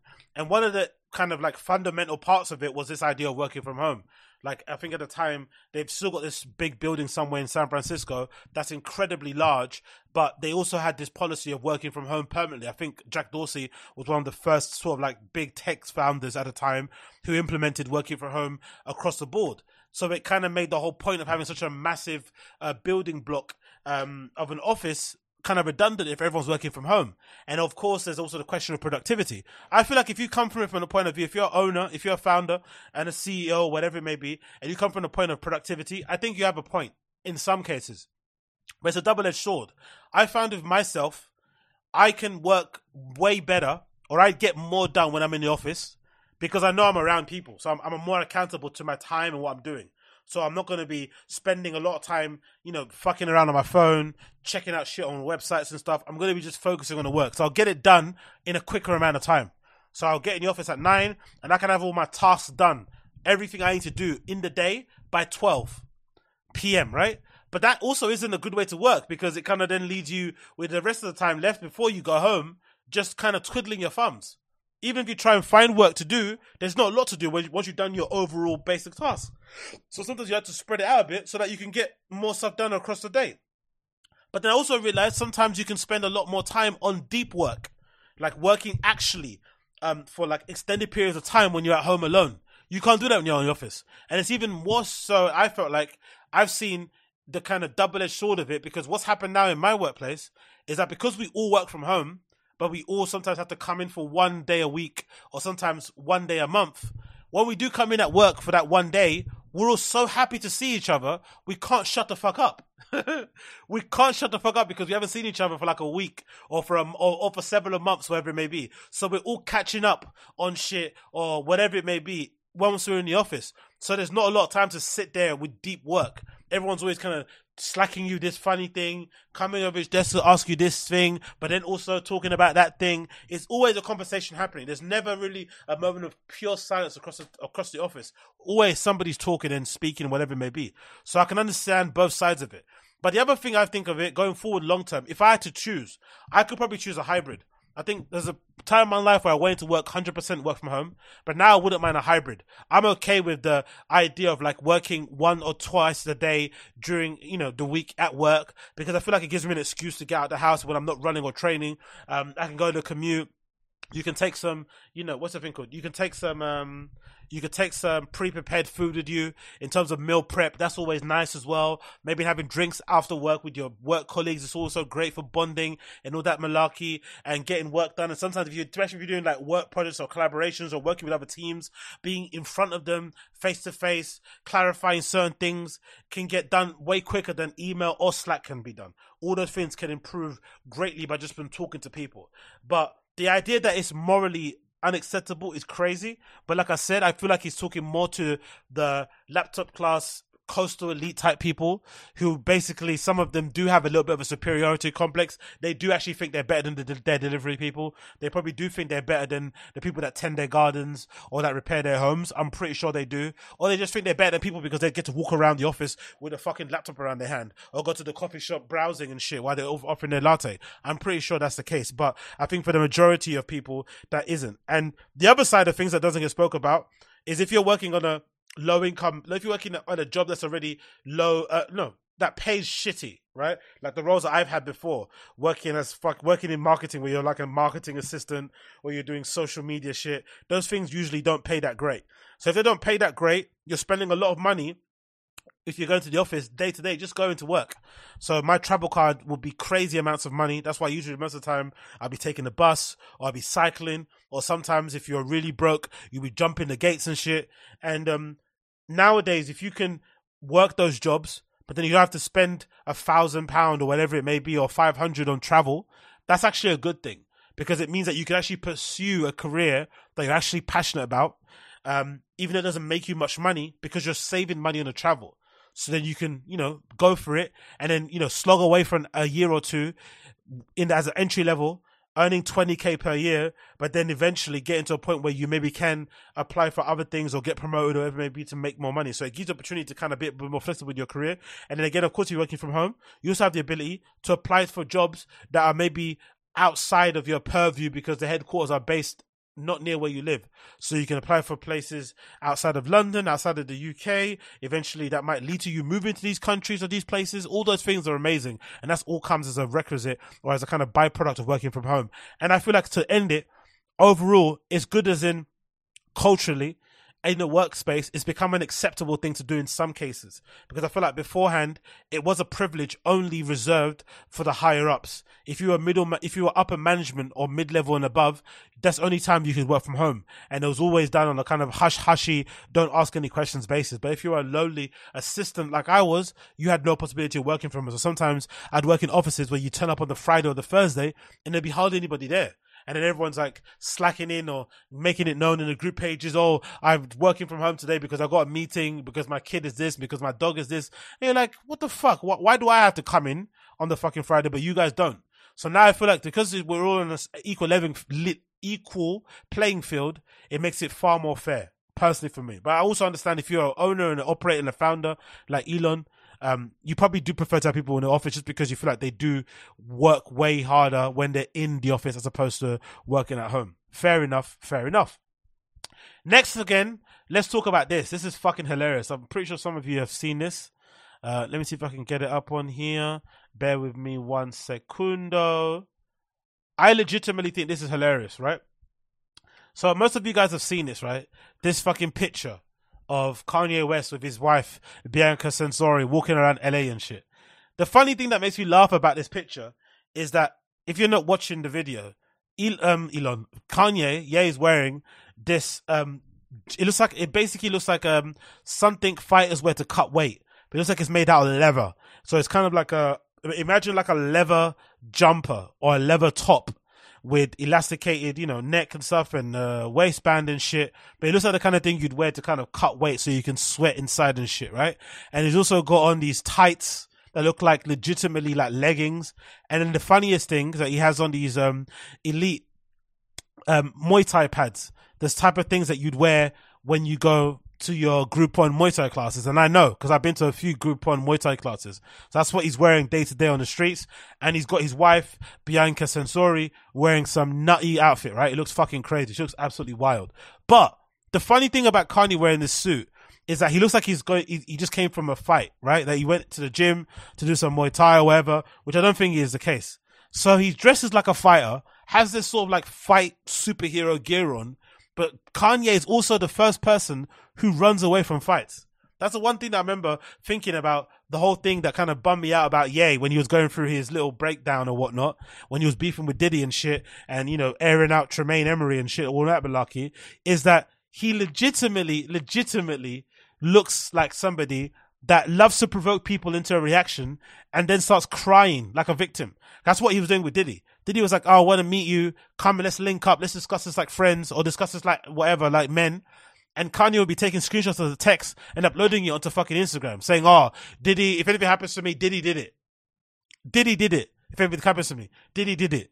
And it's like, bro, you can't be talking mad smack about people, saying what you want. Then when they want to fight, you initially and first of all run to the internet and start crying. That's the thing that kind of bummed me. I was like, raw, Kanye's one of those type of people. So when I saw Kanye walking around wearing these Muay Thai pads like he actually fights, it legitimately makes me laugh so hard because it reminds me of guys I grew up with sometimes who, when they first go into boxing, I'm sure some of you guys know them. There'll be dudes when they get into boxing for the first time, they start wearing their boxing shoes day to day, walking around a lot. Or they always walk around with their hand wraps on. Or they'll be always wrapping their hands. Or they're always fucking shadow boxing and shit to show that they're fucking they're actual fans of, boxing and whatever it may be. And that always made me laugh. Like, that is a legit sign that you're not good at what you do, that you can't fight, and that deep down you're a pussy because you're wearing all this shit. That's the actual name of it, because actual fighters don't go out their way to kind of walk down the street with a fucking, I don't know, with a sweatsuit on and some fucking Muay Thai pads. They don't do that on a day-to-day basis. They'd rather just like, you know, live it how they live it. And if you happen to cross paths with them, then you're going to get put, you know, they're going to put the beats on you. But I saw this picture, and it legitimately made me laugh. Legitimately made me laugh seeing Kanye West in this fucking her crazy, horrible looking sweatsuit and these fucking Muay Thai pads, because in real life, he doesn't want to fight. He says what he says about people. He gets people pissed off and angry and upset. But when they do get angry and upset about him, he gets angry and upset that they're angry and upset. He can't understand why people can get aggravated or annoyed at the things that he says, but then he also wants to say what he wants to say. Absolutely unhinged. And this is a form of unhinged, isn't it? They both look kind of unhinged. Without being mean about it, they both look very, very unhinged. Both of these outfits are absolutely insane. But again, one of these people is one of the richest people in the world, in Kanye, right? He's a fucking legit billionaire, and he walks around looking like this. Like, it just doesn't make any sense personally for me. Why would you choose to look like this on purpose? This could be a reflection of his mental state. Who knows? If that is the case, then I obviously sound horrible saying what I'm saying now, but I don't know the guy, so I just observe from afar. I like the stuff that he makes. I buy it. I enjoy it. But when I see this, and then I remember him taking screenshots of the text messages he was getting from Diddy and crying online saying, if something happens to me, Diddy did it, then I look at it and think, you know what? Kanye's a little bit annoying in that regard. Don't annoy me and don't start saying crazy shit about me. And then when I want to fight you, you then immediately run to social media. And also don't walk around with Muay Thai pads on if you don't do Muay Thai. Please. That's just crazy. But anyway, what do I know? Then on top of that, there was this video that I thought was really charming, because this basically proved that Bianca Censori, Ye's wife now, is definitely a down girl. She's definitely for the team. She's definitely a ride or die woman, because some random person online, maybe he's like a Riz god, maybe that's part of his like social media shit that he does, but some dude must have randomly bumped into Bianca Censori at a shopping mall somewhere where she was buying some shorts, he says in a clip, and he tried to pull her, right? He tried to give her a bit of Riz, tried to give her a bit of game, and she kind of turned him down in the most graceful way possible.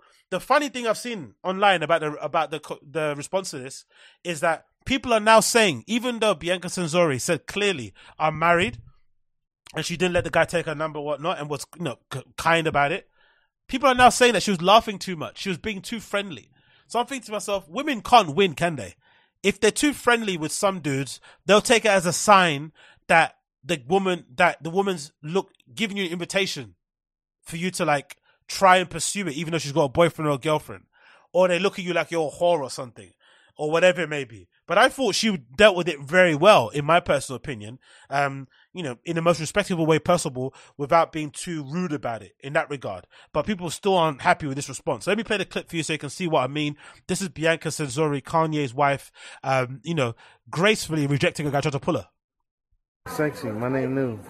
Nice to meet you. You from LA? Yes. Oh, okay, I just moved down here and shit, man. Where are you from? Chicago. Nice.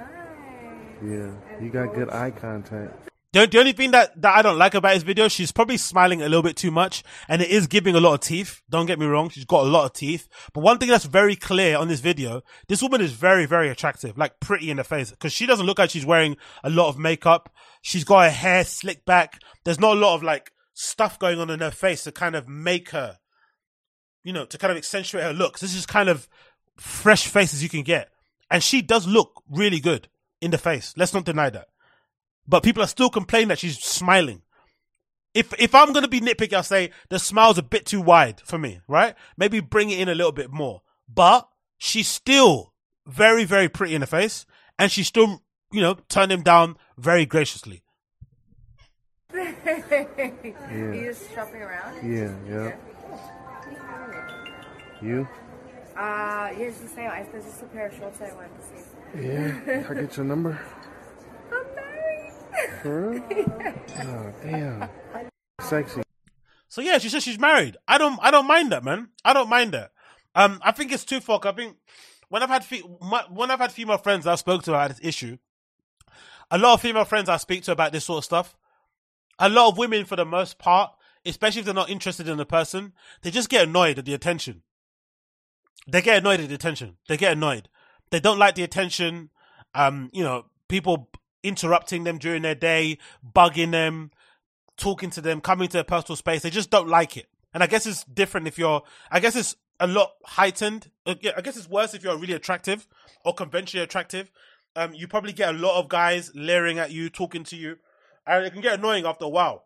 But sometimes the thing that I don't like when I spoke to my female friends is that I don't like it when they say that they want to be rude. You know? Like, as a way to kind of shut it down. Because the reason why I don't like that is because you can't control how butthurt that's going to make a guy feel. Some guys take rejection very well. Some guys don't take rejection well. And I don't think a woman should roll the dice on that. I feel like you should just treat everything with kindness and courtesy like this and walk away. You can't be shutting down guys rudely because you don't know what he's going to do. He might be unhinged and he might just like go crazy on you. And that would be the worst kind of scenario to be, especially if you're a dude and that's your partner and stuff like, you know what I mean? Because you could see red in that instance and legitimately catch an M charge. So, you know, I think in some respects, if you can be courteous and you can be cool and you can turn somebody down gracefully, you can. But then I also understand it can be really annoying if you're a woman and you just left your house and you've had 59 people leer at you and 27 people try and talk to you and you're just trying to get to work. You're just trying to go meet your friend for dinner and shit. It can be fucking exhausting. But I just don't think it's sensible and it's safe to turn down dudes really aggressively and to tell them to fuck off and shit because you don't know how unhinged this guy can be. And most women, you know, pale in terms of size and strength and shit when it comes to dudes. And it's just not worth it, personally. Just with grace, keep it moving. I'm married, I'm taken, I'm not interested, whatever it may be, and keep it moving. I don't think there's anything wrong in that, personally. I don't think there's anything wrong in that. So I think Bianca Censori did the right thing here. Don't get me wrong. Am I too enamored about the smile? Am I too enamored about the giggle and the like after you're sexy? Probably not. But again, to be fair to her, somebody's allowed to come up to you and say you're sexy without it being an issue and without you instantly saying I'm married. That's also a weird response. It's like when people say, oh, I like your jacket. Oh, it's from Primark. It's from the charity shop. Don't devalue don't kind of like dismiss the compliment straight away because you're not comfortable with, you know, receiving a compliment or whatever it may be or something that you're wearing. So you just devalue it and take it away by saying it's from Primark or it's from the charity shop. The same thing with this. A guy can objectively say, oh, I think you look really amazing. Your reply doesn't need to be, I'm married. That's insane. Just say thank you very much and keep it moving. If they did try and say, hey, can I get your number and see you again? No, I'm not interested. No, I'm taken. Cool. But it doesn't always need to be met with fucking, you know what I mean? Like, boom, slam the door in their face. It could just be like an innocent, thank you, you know, you look good. I understand some women don't like to receive compliments from people that they don't know. But I don't know. Sometimes I look at, maybe because I'm into fashion and shit. But if somebody's wearing a cool outfit, I'll tell them, you got a cool outfit on. Whoa, I fucking love your outfit. I love your shoes. I love your dress. I love this, whatever. And it shouldn't mean, I love your dress. I love to see what you look like when you're not wearing it. No, it could just mean I love your fucking dress. But I know it always sounds weird coming from like a straight guy's point of view. Because I guess if you're gay, you can get away with it to say that kind of thing more. But if you're straight, you can't. And also maybe, should you be looking at women's dresses and what their boobs look like and tops and shit? Should you do that in your mind if you're with somebody? Probably not, I'm sure. But I don't think she did anything wrong here, personally, for me. She did nothing wrong here. She handled like a champ. And yeah, one thing for certain, she definitely is very pretty in the face. And one thing is for certain, Ye has the game of the century. He has a pretty good rap sheet. I thought A$AP Rocky had a pretty good one, and so does Drake and maybe French Montana, right? They've got a really legendary kind of CV. Even someone like, what's his name? The white comedian. He's got a really good CV, but if you think about it, Kanye's got a pretty decent hit list. Right, his CV is not that bad. You have to be honest when it comes to the women's. He knows how to pick him.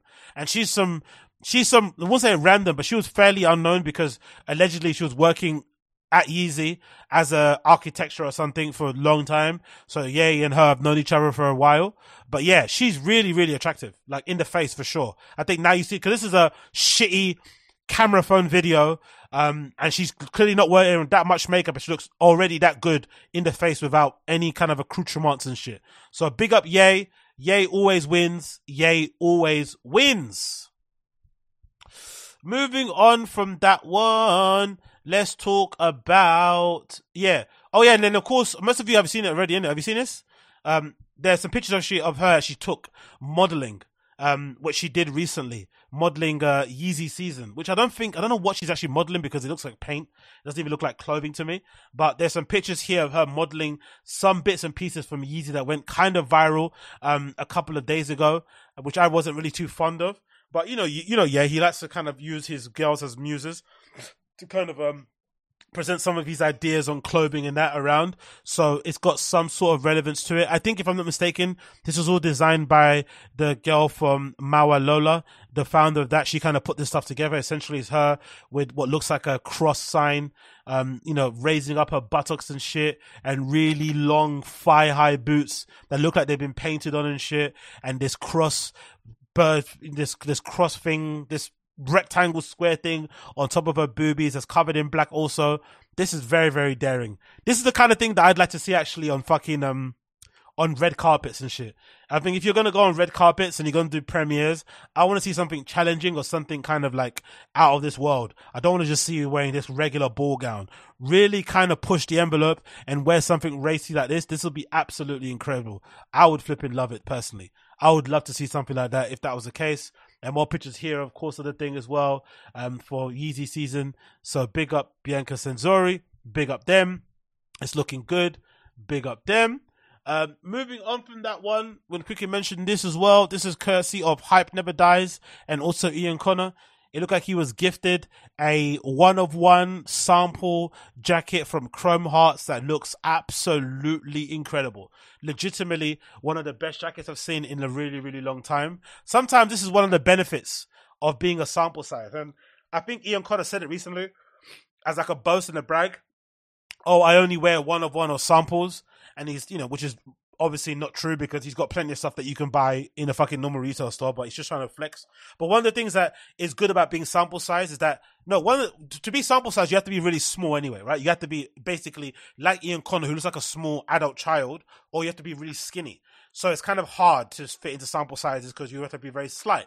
But one of the benefits about it is that when somebody's ideating or figuring out a piece that they want to design and working through some samples, then you can essentially get a one-off design that sometimes is a lot better than the production line or than the production version, because sometimes going through a sample, you can maybe realize that a particular detail that you want on a jacket or whatever it may be, or a particular finish, you can maybe save a bit of money if you basically take it off, or whatever. You can increase production levels if you kind of remove certain things. So sometimes the actual sample is better than the actual production model version, just because you have to cut some corners and cut some costs, or maybe you got some feedback back from the buying team about what it's going to look like, blah, blah, blah, blah, blah. But legit, this Chrome Hearts jacket is absolutely incredible that he got. It's got Flaming Youth here written on the back, with this amazing yellow satin body. It has a flame type logo or motif and stitch here on the sleeves, with this really nice kind of webbed barbed design here on the sleeves, like Ranglan sleeves on the body, which kind of extends up with the kind of diamond printed sleeves on it before. You've also got the fact that it's reversible. That's absolutely incredible. So you got the same Chrome Hearts logo and motif on the arms. I think that's been embroidered in also with this plush velvet lining on the inside and the black and gold combo. Like, that just looks so beautiful, ridiculously beautiful. On the back, you've got Chrome Hearts written there, Hollywood. Legit one of the best things I've seen. And usually I'm not the biggest fan of Chrome Hearts clothing.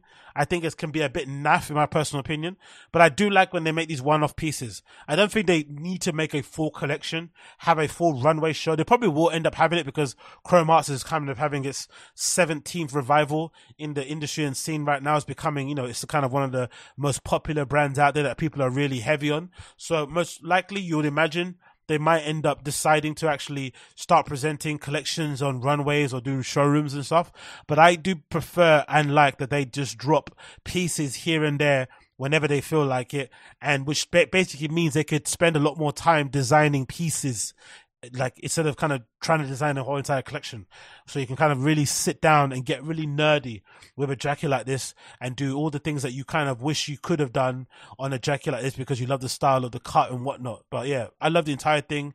Ian Connor's really lucky to be able to get a jacket like this, especially because it kind of is another kind of sign that you've got people on the inside that are fans of what you do, so they can kind of, give you this type of shit to kind of rock and wear out there. But yeah, that jacket is fucking beautiful. It looks absolutely amazing. Big up Ian Connor for having that in your collection, because Jesus Christos, that jacket is beautiful. Moving on, we've got an update here, courtesy of Hype Never Dies, regarding Travis Scott Jordan 3s. This is interesting because there was news recently, I remember reading, about a supposed leak that said the next Travis Scott shoes from Nike are going to be SBs. And then the first thing I see leaked after the fact are these Jordan 3s. Now, I don't want to make too many conclusions here or correlations, but considering that we've already got a Jordan 4 SB that's doing absolute numbers, that Jordan 3 white sail and pine Jordan 4 is fucking beautiful. It probably has the best shape of any Jordan 4 because if I'm not mistaken, I remember somebody saying one of the edits that they've made on the overall shoe was that they made the front of it a little bit more rounded and a little bit more flat to the surface, if you get what I mean. A lot of Nike shoes, if you wear them, especially retros, they have this really weird banana boat type style bend at the front, but this Jordan 4 in particular, in the SB version, they've kind of updated it to kind of be a little bit more flat on the outsole, and the profile is really kind of square and just it looks amazing. So it makes me think, if that's the case and they're trying to kind of slowly but surely ingrain a bit of Jordans into SBs, because obviously the Jordan brand, if you know anything about 80s skateboarding, 90s skateboarding, a lot of skaters back in the day would wear Jordan 1s, Jordan 4s and stuff to skate, especially back in the Zoo York days. I'm sure you can see there's Zoo York videos that feature people wearing Jordan 4s as a flipping skate shoe. It wouldn't be surprising if they start going down the whole entire line and start, making skateboard versions of a Jordan 1, Jordan 2, Jordan 3, Jordan 4, Jordan 5, Jordan 6s, even 7s. I can see that happening because those are all shoes that kind of came out around the time, 90s, early 2000s skateboarding was really kind of popping off. And I wouldn't be too mad at it because one thing that I've always said about Jordan 3, which I always thought when you're wearing them, they're very bulky looking, but they also remind me of what you would consider like an Osiris or a D3 skate shoe to look like. They're very boxy. They have a very substantial feel to them. They're kind of very flat and broad, and they would kind of work really well if they kind of update them to be skate specific. Maybe with a bit more of a gummy, stickier sole, maybe changing some of the bits on the top to make sure that it's a bit more resistant to kind of getting rubbed on with grip taping and shit. Maybe padding out the tongue a little bit, or maybe unpadding it because it's already quite thick. I think, if I'm not mistaken, Jordan 3s already come with elastic on the side of the tongue, so you can wear them without laces and it can kind of make sure the tongue doesn't move around too much. That would be great. But this edit of the Jordan 3 is absolutely amazing because one thing about Jordan 3s, they don't have any kind of there's not any sort of recognizable swoosh on them, except for the heel tab. There's kind of a clean design, which I've always liked about Jordan 3s. So these look really cool because what Travis Scott has done with these kind of traditional sort of like, design ethos is that he's applied the backward swoosh onto the Jordan 3. So you don't usually get swooshes on the Jordan 3, but you got a backward swoosh on this, and it's the same sort of like color, sort of, the color template they usually kind of adopts with the browns and stuff, but it's mostly white. You've got white here, you got some cement, you got what looks like might be a brown or black midsole, and you got a big massive black or brown, which I think is mostly brown swoosh that's been reversed up there on the upper. So I think that's going to look amazing. I'm really hoping that's an SB because the shape is going to be updated. Even if it's not up to SB, I'll still get them just because of the novelty. The novelty of these is going to be enough for me to purchase them because it's a Jordan 3 with a swoosh on the side. And you rarely, if ever, get something like this out there on the market. So I'm really curious to see how this kind of develops over time. But so far, no extra details on it or when it's meant to be coming out. But that's the first indication that we have that we might be receiving a Jordan 3 SB courtesy of Travis Scott. So I'm really curious to see how that kind of develops. Then next, I wanted to mention this regarding the Zach Beer Field Recordings Nike Air Pulse, official images. The Nike Air Pulse feels like it's going to be that shoe that Nike always has. I feel like every other year. They had it with the 720. They had it with the 270. These like weird nondescript Air Maxes are kind of like what they kind of attempting to be like the new Air Max 1 or new Air Max 90, but then it just turns out to be the fucking Eastern European shoe of choice, right? And it's not really something that I would be wearing in any kind of meaningful way. And unfortunately, they have a very short shelf life in terms of coolness. So this Nike Air Pulse may be pretty cool to wear now because not many people have them and they probably haven't come out officially in all the colorways, blah, blah, blah. But as soon as these start touching JD Sports and start infiltrating the masses, suddenly the cool factor of them completely eradicates. So you kind of have to get on them pretty quickly.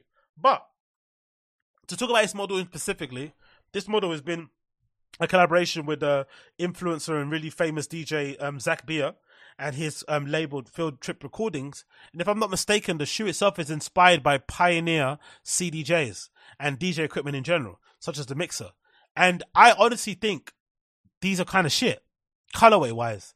Like, I don't know, the literal translation of taking the colorway of a pair of Pioneer CDJs in the mixer and applying them onto a shoe is a little bit lame, because I've always thought the Pioneer DJ equipment is always kind of a bit sterile looking because it's all black.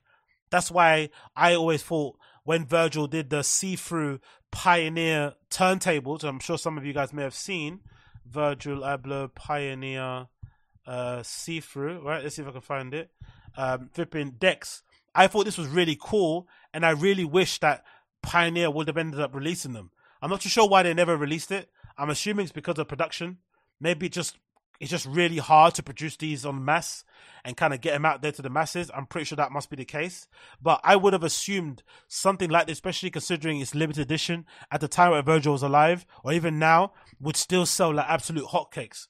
But this was the far more interesting thing I've ever seen Pioneer do, because it just kind of allowed you to see Pioneer turntables in a whole different light than what you're used to seeing them day to day. Because usually they're always black. It's always the same shit. They look fucking boring as fuck to me personally. But I thought these see-through ones kind of gave them a bit more of a judge, a bit more of a va-va-voom, a bit more of a je ne sais quoi.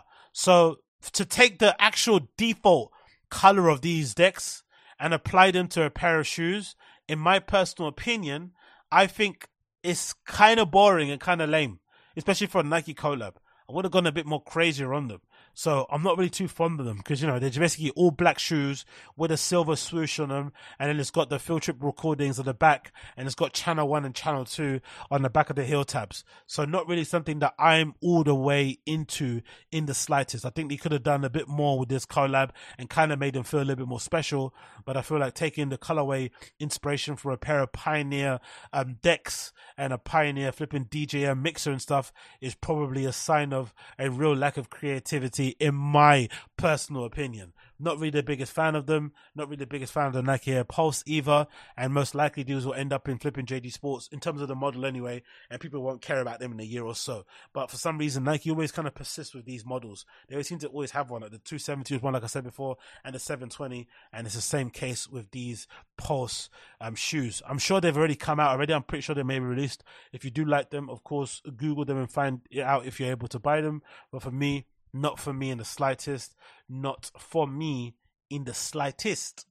Moving on from that one, quickly want to cover this regarding the Shade Borough, which is featuring the Sunday Times have the 35 under 35 rich list, which is pretty interesting to see who is regarded as some of the richest people under 35 here in the UK. Some interesting names here. Number one, you've got Adele, with a net worth of 165 million. Of course, net worth figures are very, very hard to pin down because not everybody's going to be putting their business out there. So take all this with a pinch of salt. But still, 165 million for Adele is flipping nuts, but makes a lot of sense. Ed Sheeran, net worth 300 million. Again, nuts, but makes a lot of sense. Anthony Joshua, net worth 150 million, especially considering how often he's lost over the last couple of times. That's pretty decent as well, because boxing for some reason has a real big hoopla around lost records, maybe because of Floyd Mayweather, who knows. But you know, having a 0 next to your loss is a real big coup in boxing, and sometimes taking a loss can be seen as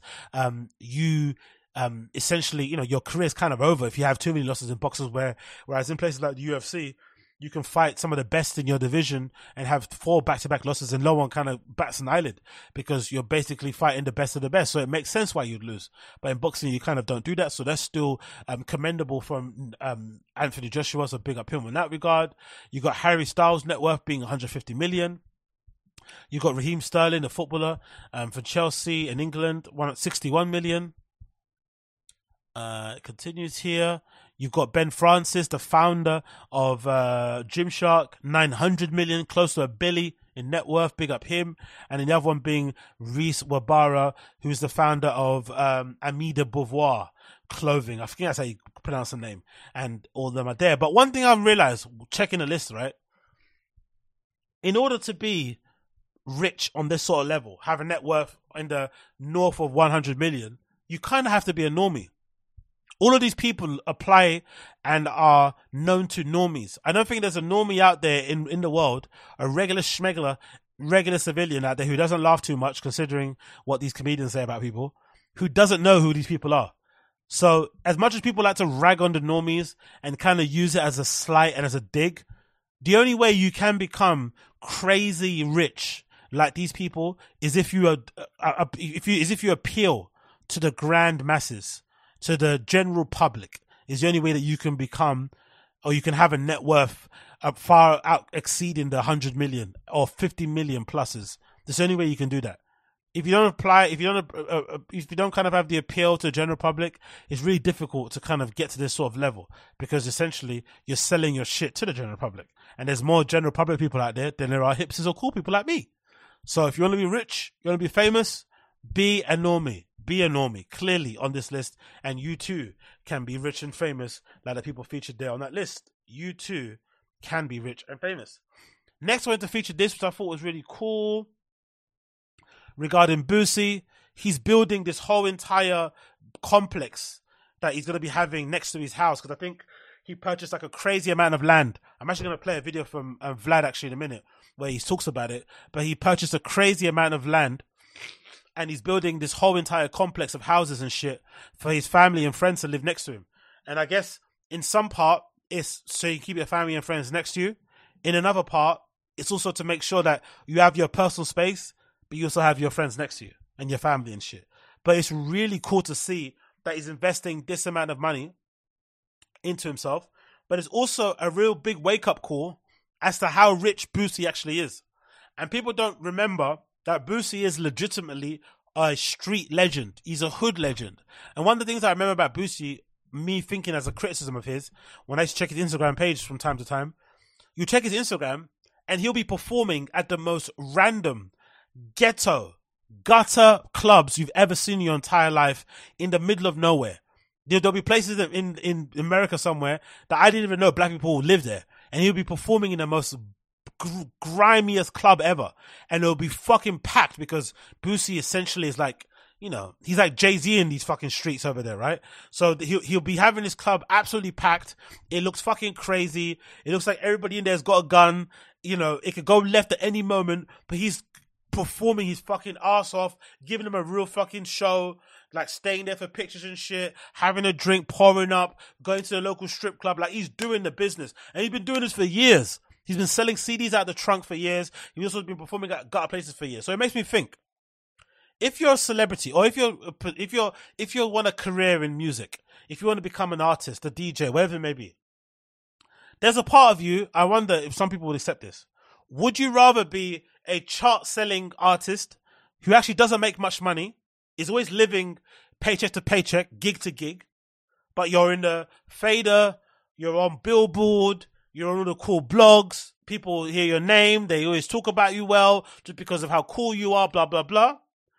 Or would you rather be like Boosie and be relatively, quote-unquote, unknown, but you have the streets on lock, you have a particular niche, and you make a lot of money because you perform at the most hoodest, ratchet places where they always give you cash in hand. So you're always coming out with bread in your pocket. Every time you step out of the house, you're always fucking getting money put back in your pocket. It's never just you like these other artists out there who are just spending money to perform. Whereas Boosie is making money every time he goes out. Like, legitimately. Every time he's going out, he's making money. So think about it a minute whilst you watch this clip of Boosie having a tour of his compound and what it looks like. This looks absolutely incredible. I'll play a little bit of sound here. Look at that. So what you're seeing here is some workers on the building site where he's building a massive complex of houses where all his family and friends can live in. And it's got a pool. It's got a little golf course next to it. Like, and if I'm not mistaken, this is like on the outskirts of Atlanta as well. So it's not even in like the city, wherever it may be. So he's out of the way. He's not that well known outside of if you're really plugged in like that. He's not like a conventional commercial name, but he makes a lot of money because he plays crazy amount of shows at random places. He always puts out music somewhat independently, and he just does his own thing. But he's very successful and has been, and look at it, that's a big flex. All the street names in this kind of complex that he's going to be having are all named, I think, mostly after his kids or members of his family. You got Daryl Milton Avenue, Tootie Avenue, Lil Ivy Avenue, Lane. Like, all this is a floss. This is what you actually want. So either you want the optics of looking successful and being in Pitchfork, or you want the ability to actually be able to build complexes and have flipping pools in your fucking residence that you can basically have for your family behind the gate. And here's Boosie actually speaking about it in detail, about what he's basically doing, courtesy of Vlad. Vlad's probably going to strike this, but fuck it, doesn't matter. Let's play it. Instagram post last month, and it showed your new mansion. Badass estates under construction right now, boy. You already know. Got the court done. Court done, nigga. You see it. You see it, nigga. The court done, nigga. You see it. Start digging that pool next week. I had the second biggest pool in Georgia under Rick Ross. My shit down here. Huge ass pool, man. Plus you see all them trees back there. I got 28 acres behind them trees. It's just 11 acres you see on the grass. I got 28 more acres behind those trees. Putting a cabin back there. Putting it on Garfield Street. We're gonna make the trail back there, like across the track. Fucking with the court, though. The court came out nice, man. Yeah, it's not a mansion. It's an estate. I'm in my mansion right now. Okay, but you moving to your estate? Yeah, I'm moving to my estate in a couple months. Okay. How many square feet is your estate? Do you mind telling me? It's 22,000 square feet. 22,000 square feet? Yeah, on 40 acres. Damn. On 40 acres? Yeah. In Atlanta? Outskirts of Atlanta, country, like the country, about 45 minutes outside Atlanta. I mean, what are we talking about here? 10 million, 15 million here? Something like that? Nah, basically I got a steal on it, man. I got the acres. I caught somebody going through a divorce. Man, and they bought the land for like $1 million. I gave him $250,000 cash. I put like 2.7. Isn't that the steal of the century? He bought all that land for $250,000. I know you have the money to invest in it to make it what it is, but $250K for all that land. Wow. $1 million in the building, the home on top of it. So I came out with a lick. Once it's built, you talking about a $50 million property. Yeah, for $3 million. Yeah. My man. I love it. So that's absolutely amazing. But like I said, I think there are more artists out there for some reason who would prefer to just be well known in all these publications and have the appearance that they're very successful, but they actually don't make a lot of money day to day, which is really, really, really sad. I'm not going to lie. It's legitimately one of the saddest things to see. Artists that you love and you follow and that you're a big fan of legitimately not be able to make a living. Some of the artists, like, someone like a Santi Gold recently came out and said she's basically can't go on tour because she can't afford it. She can't afford it monetarily, and also it doesn't make enough money to make her want to leave the home. Like, I guess if you're an artist at a certain sort of type of level, it makes sense only to leave the house and be without your family if it's actually going to make you money that's actually going to change your circumstances considerably. But if she's going out just for the look, just for a couple of thousand, she'd rather just sit at home and hope for a brand deal to come her way on Instagram or something, or hope to do a couple of appearances or go do a couple of red carpets and shit here and there, then go on tour. So it makes a lot of sense why people prefer not to do that unless it makes money. But I also think there's an entire economy of artists out there who are relatively low key, not the most out there and famous, whatever it may be, but they make a lot of money because they don't care about being cool. They care about putting on shows. They care about owning their own music, putting out music when they want, and servicing their fans. That's it.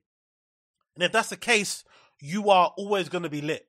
you're always going to have money and you're always going to have a fan base, because Boosie also has a career prior to going to prison. He has a career when he was super young, where he basically made the majority of his hit records, and he could perform on the back of those hit records forever and ever, especially nowadays where there's a resurgence now of people loving early 2000s music. That's when Boosie was actually at his peak. So you can imagine him going around performing all his old bangers to crowds of people who love what he does, and also having the ability to perform some new stuff because he can do what the fuck he wants because he's semi-independent. So I think I legitimately would prefer to have this career. I'm not going to lie. I definitely prefer to have this career. What are we saying here? Sorry. Someone said in the chat here, Santiago Diaz says, you have to be aware Santi's not a rapper. There's more overheads when she needs a gig or instruments. No, for sure. I understand what you mean. Definitely, you're right in that respect. That's why I also understand why rappers make so much money, because they don't put any money into their performances. They literally go there and whatever equipment they already have, they just plug and play. They might have a DJ there with the MIDI controller and a laptop, but especially they're using the same mics, the same monitors, nothing else changes. And usually some of the time, they don't even have an instrumental of the record. They're singing over the actual MP3 that you've heard on your phone, right? And that's it.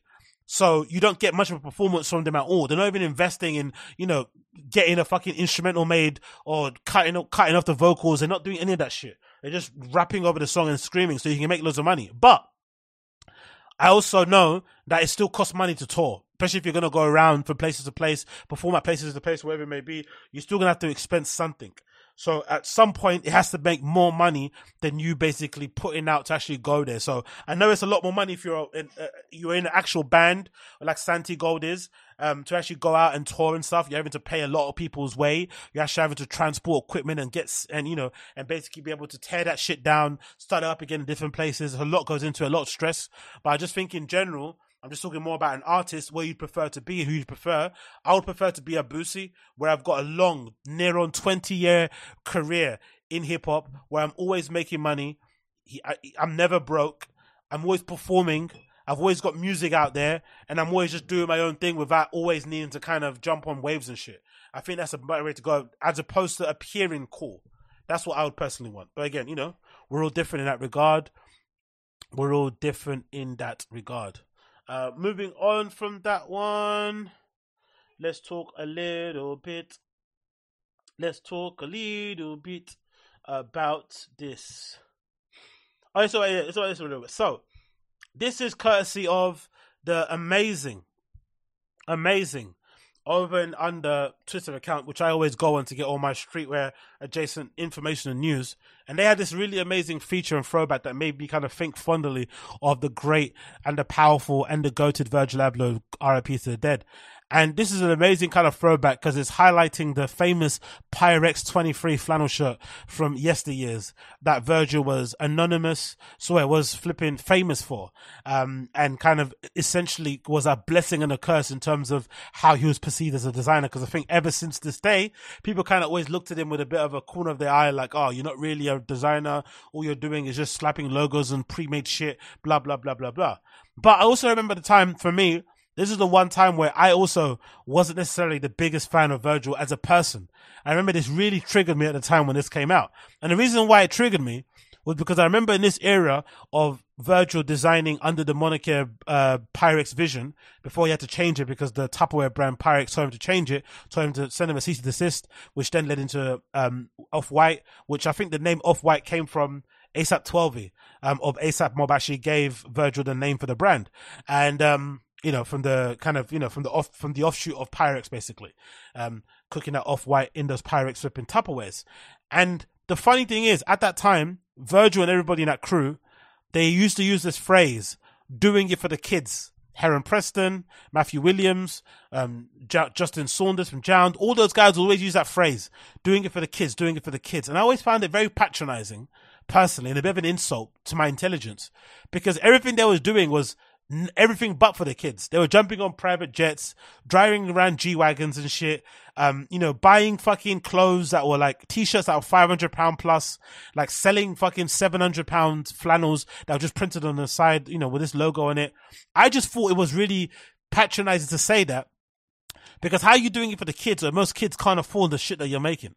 And in this case, Virgil, what he did is that he went out and he bought these rugby flannel shirts that were soon to be discontinued. He bought up the entire stock, I think, in North America. He found the one place where all these shirts were, bought out the entire stock, so they essentially were not available and completely sold out and dead stock. They're basically gone. And then he essentially just placed the Pyrex logo on the outside, so on the back of the shirt, with Pyrex written on the top and 23 on the bottom, the number of Michael Jordan. And he didn't even change the buttons on the shirt. So, if it was me, I would have changed the buttons to pearly buttons or something, made them a bit more substantial, maybe would have added some pockets or something. There was nothing changed to the structure of the shirt, structurally, just the screen printing of the Pyrex on the top, on the back, sorry. And it made me think, like, how can you, with good conscience, buy these shirts for $30 and then charge $700? That's a fucking crazy markup, especially under the tutelage of, like, you're doing it for the kids. But then over time, it became such a good way to market and to kind of push his design ethos of like that 3% designing ethos thing that he had going on. And it also became like a really good thing to kind of sit back and kind of watch as his sort of design practice evolved over time. Especially once he started getting more resources and more access to information and whatnot. Because then what you saw was that this was a beginning point.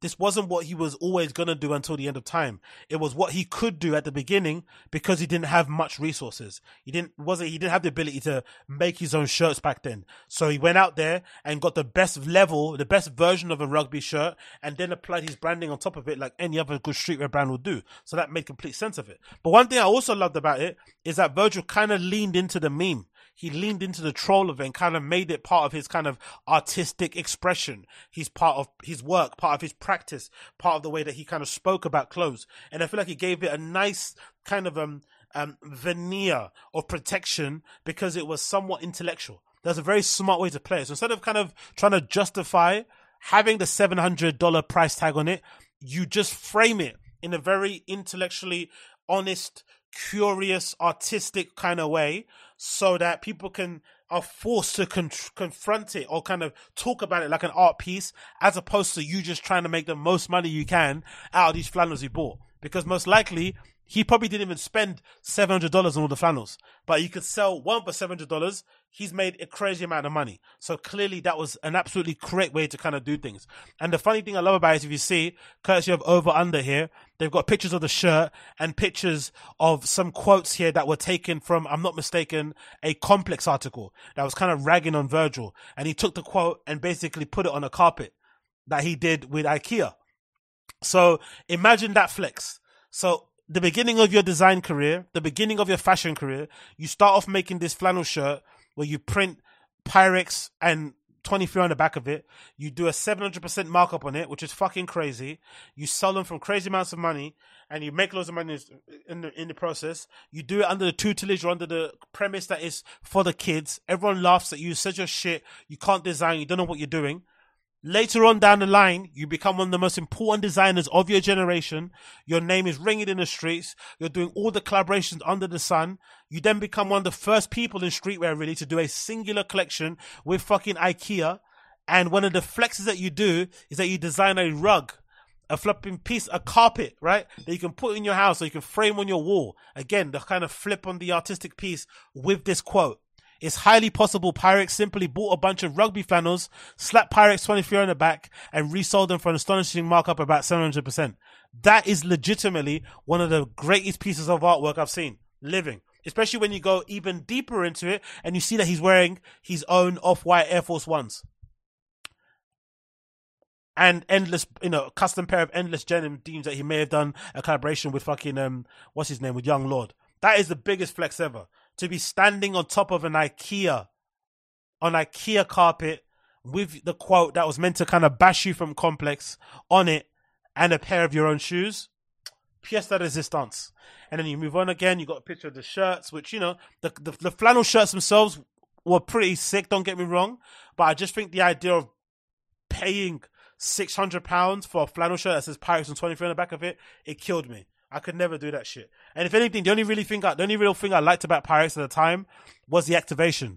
having like ASAP Mob sort of like active, basically part of the lookbook when it first launched, the shorts, the hoodies, I thought were really cool, but the flannel and stuff I was never really a big fan of, even though it did do flipping numbers in the streets and whatnot. So big up Virgil for that one, and big up Over and Under kind of featuring it. We got a couple more pictures here with some people wearing it. You got a picture here, I don't know who this is, Jay-Z in the studio wearing the shirt. You got ASAP Rocky wearing the shirt at a show. You got Kim Kardashian back in the day wearing a shirt. You got a picture of Kanye and Kim, with Kim got the other shirt on again. So the shirt did numbers. It was really out there and doing crazy bits out there.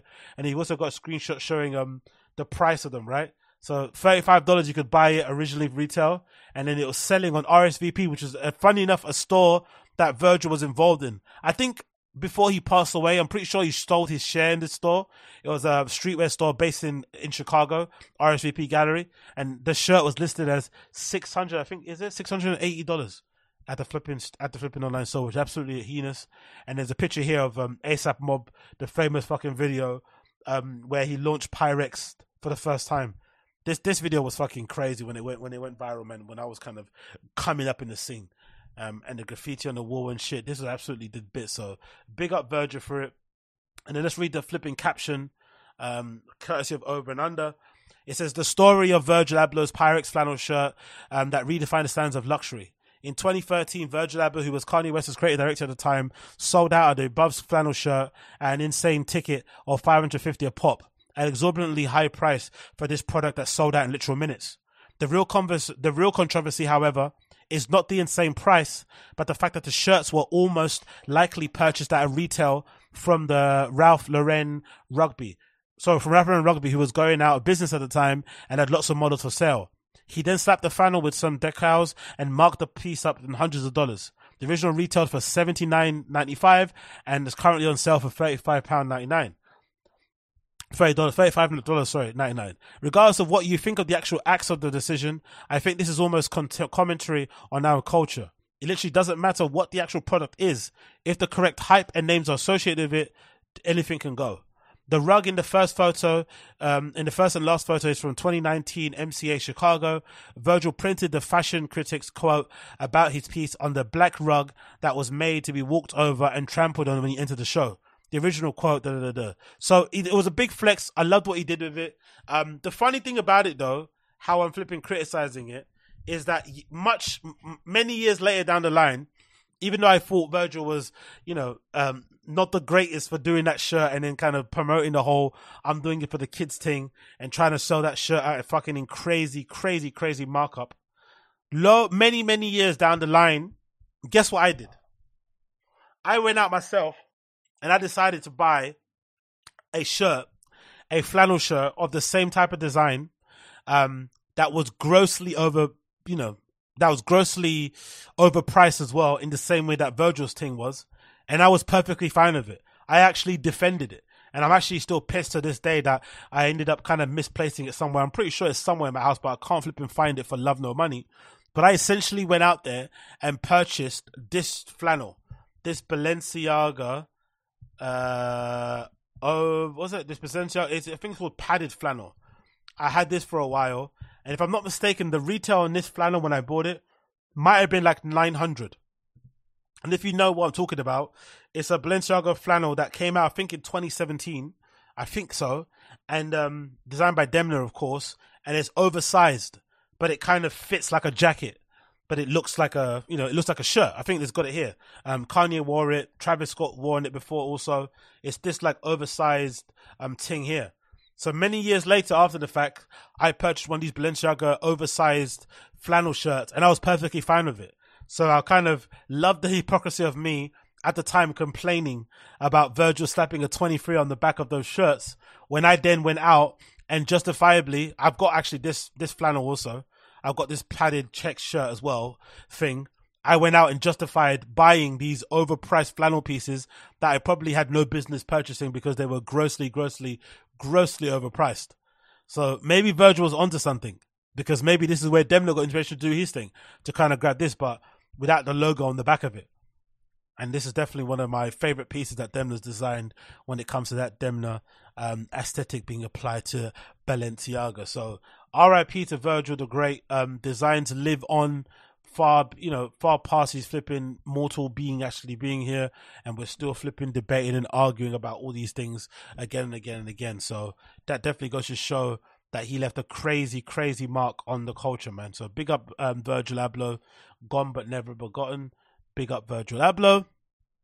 Next, we move on from that one. We speak about this briefly. This is courtesy of Resident Advisor. One of my favorite DJs, DJ Fuckoff, has got a new album called Fuckatober, which is going to be out on June 3rd.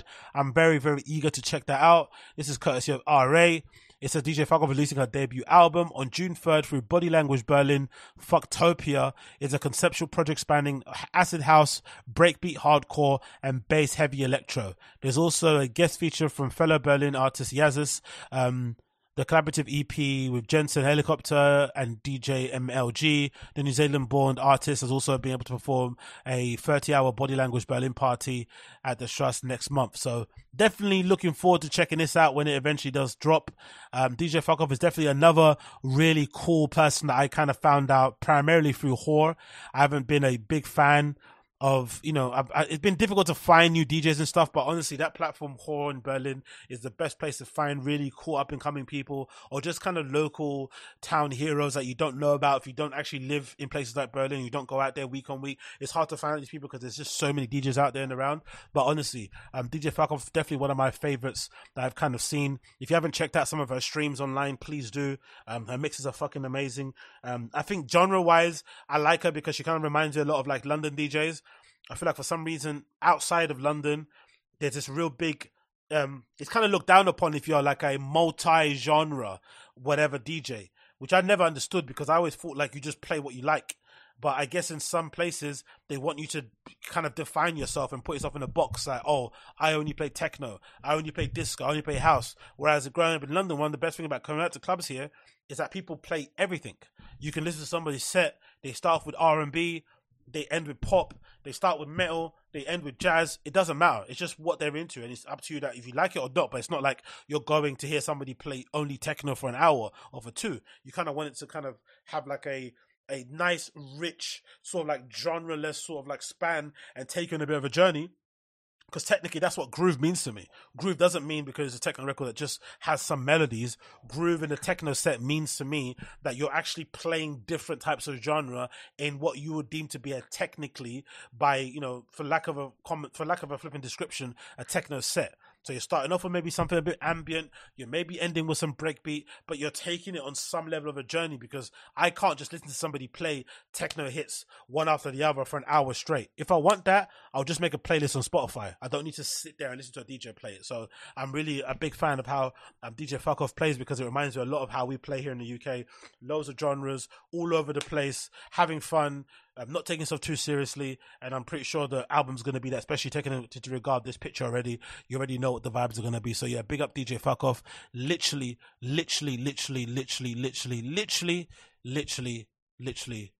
big fan of hers. Moving on from that one, Uche, go spinning now, but thanks for the stream, AZ. Happy birthday weekend. Appreciate you. No problem. Big up you and thank you so much. This isn't a birthday stream, by the way. I'm going to do that one properly. I'm probably going to do that on Wednesday. I'm going to do that probably on Wednesday. We'll do a little call-in, so I'll update everybody in the Discord. This isn't a birthday thing, by the way. I'll do the proper birthday stream with everybody later on. So yeah, check in with that one if you're not part of the Discord. We're going to do a little birthday stream, and we're going to have people call in via the power of Discord, and we're going to do all that good stuff. So check in if you haven't already. What was you talking about here? We are still shocked. Okay, cool. So let's talk about this. So what's that? Natashki, yeah, it was yesterday. Yesterday, Natashki. Yesterday was the B-Day. Yesterday. But I'm not really a big birthday person, but I thought, you know what? Let's just do a little live stream so we can do a little thing. Moving on from that one. Let's go to this news here, courtesy of RA. It says here, we're still shocked. Nuremberg Club, Die Rakete opens following police raid. Nuremberg Club, Die Rakete, Die Rakete, I don't know how you pronounce that, reopened after being raided by the police last weekend. Taking place in the early hours of Sunday, May 14th, more than 100 police officers forcefully entered the club and made roughly 40 arrests. Imagine being in the depths of the K-hole and you got a policeman flashing a light in your face. Holy shit. What a nightmare. Addressing the situation on Instagram, the following day, the club in Nuremberg encouraged attendees to come forward and make a statement on what it considered to be a heavy-handed, potentially unlawful operation. We hope that all the people who were present are doing that. Directees Tom Zitzman suggested that some of the officers in attendance were under the influence of drugs or alcohol themselves. Rotted. So police officers came to the club drunk and high themselves, trying to arrest people for having a good time. Whoa. The hypocrisy. The lunacy. It says here, the stories we hear are always the same. People are specifically asked if they've had any drugs from Directee. I feel like Pablo Escobar from Nuremberg, as if we were hiring dealers. That would destroy our entire business model. Speaking of resident advisors, Zitzman admitted that the team are still shocked from the situation. The club nevertheless decided to reopen just 3 days later, hosting a party with Sam Paganini, Thomas Schumacher, who's a fucking incredible producer, by the way, on Wednesday, May 17th. Fortunately, we received a lot of support, which is, of course, makes us happy. Funny, innit? Club in Nuremberg, known for having a lot of dealers on the dance floor, gets raided by police, then is shocked when the police are asking everybody in there if they're taking drugs, because usually a lot of dealers are in there, and then is happy when everyone bands around and attends their club and, you know, makes them successful again over the weekend. Funny how that happens, isn't it? But legitimately, I can't imagine a more scarier and a more off-putting experience to be in my entire life. Being in a nightclub and having police raid it whilst you're in there, in the depths of your K-hole, on the edge of drunkenness, and then you're having a policeman flash his light in front of you, push you around, ask you questions and shit. It must be fucking terrifying. So everybody that was there, hopefully you're recovered. Hopefully you're still not shaking on the inside, and hopefully everything kind of works out for you. I'm hoping that. Moving on from this, we've got this I want to talk about, which is a pretty cool little article courtesy of Resident Advisor. It's called The Art of DJing. This used to be my favorite articles and features they would do on Resident Advisor, where they would highlight DJs in the scene and essentially talk to them about their practice, talk to them about how they approach DJing, how they approach playing, how they approach putting together sets and records and whatnot, techniques, tips, tricks. For someone like myself, I fucking devoured this shit. I love all of it. I fucking love it.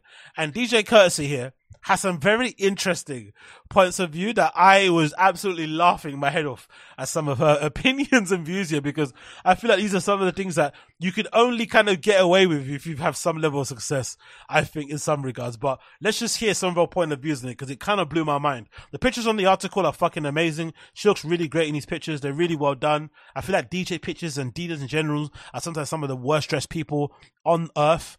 Right, you have to look at, you know, people like Blauan and what they're wearing day to day, but legitimately DJs look usually kind of horrible, and especially I feel like women DJs, if they're not dressed like fucking you know, go girls or some shit, they end up looking a bit weird. If they're not dressed like kind of Ibiza bottle girls, they always look a bit strange in clothes. But I feel like Courtesy looks absolutely great here. She's styled really, really well. So one question here that really kind of blew my mind, that made me kind of laugh, was this one. Here's this question here. Is that the reason why sometimes you play tracks from start to finish without mixing the tracks together? I know this has also been provoked some reactions online after your shows, which we can talk about later, but is that one of the reasons why you play full tracks? Now, just to give you some kind of background, this is an insane thing to do. To play as a DJ and to play an entire record from the beginning to the end without mixing them, especially nowadays, especially when you play with some kind of time constraints, could be looked at as a bit lazy, and could also be looked at as having a lack of technical skill, which I don't think it is, because if you think back to the days of the Paradise Garage or Studio 54 of the Detroit scene, back in the day, DJs, that's how they actually used to play. They used to sometimes play, I think David Mancuso is a good version of it. He would have one turntable and he would play a tune off of a record, and then take it off and then play another tune. So there was no mixing. It was about playing cool, interesting records. It was about having a good ambience and a good scene, but it wasn't about the whole performance of a DJ, beat matching, mixing, channel switching, effects and shit. It was all just about I'm going to program and sequence a list of songs that I like that are going to match the mood and they're going to take you on a journey in your nightlife. But nowadays, the fact that everybody's fucking hot hands behind the booth and they're playing records at kind of like 2 minutes at most, to have the decision to be able to play the track from the beginning to the end is kind of brave. I'm not going to lie. It's legitimately hashtag brave to be willing to stand behind the booth and just let the whole track play from beginning to end, especially some of her more ambient type sounding records that Curtis has to play. They're really airy. There's a lot of space in between the notes and shit. That 7 minutes must feel long for the punters on the dance floor. It must feel worse if you're behind a booth. When you're playing behind the booth, one thing you will notice is that time kind of shrinks. You can sometimes get rushed into mixes because you feel like you're playing a track too long. So the fact that she plays them from beginning to end, I have to give the girl props. But her answer is fucking insane. Here's her answer. Yeah, because they really work. A lot of music I choose has beautiful ambient beginnings and outros. I love the dynamics and energy it creates to let them play full in the club. These ambient parts are also useful for going between different genres and tempos without having to use a pitch too drastically. There are also some songs that I play twice from beginning to end in a set. There are songs that I have the most requests for because people don't even know what I'm playing the same song twice. They'll just be like, wow, that sounds amazing.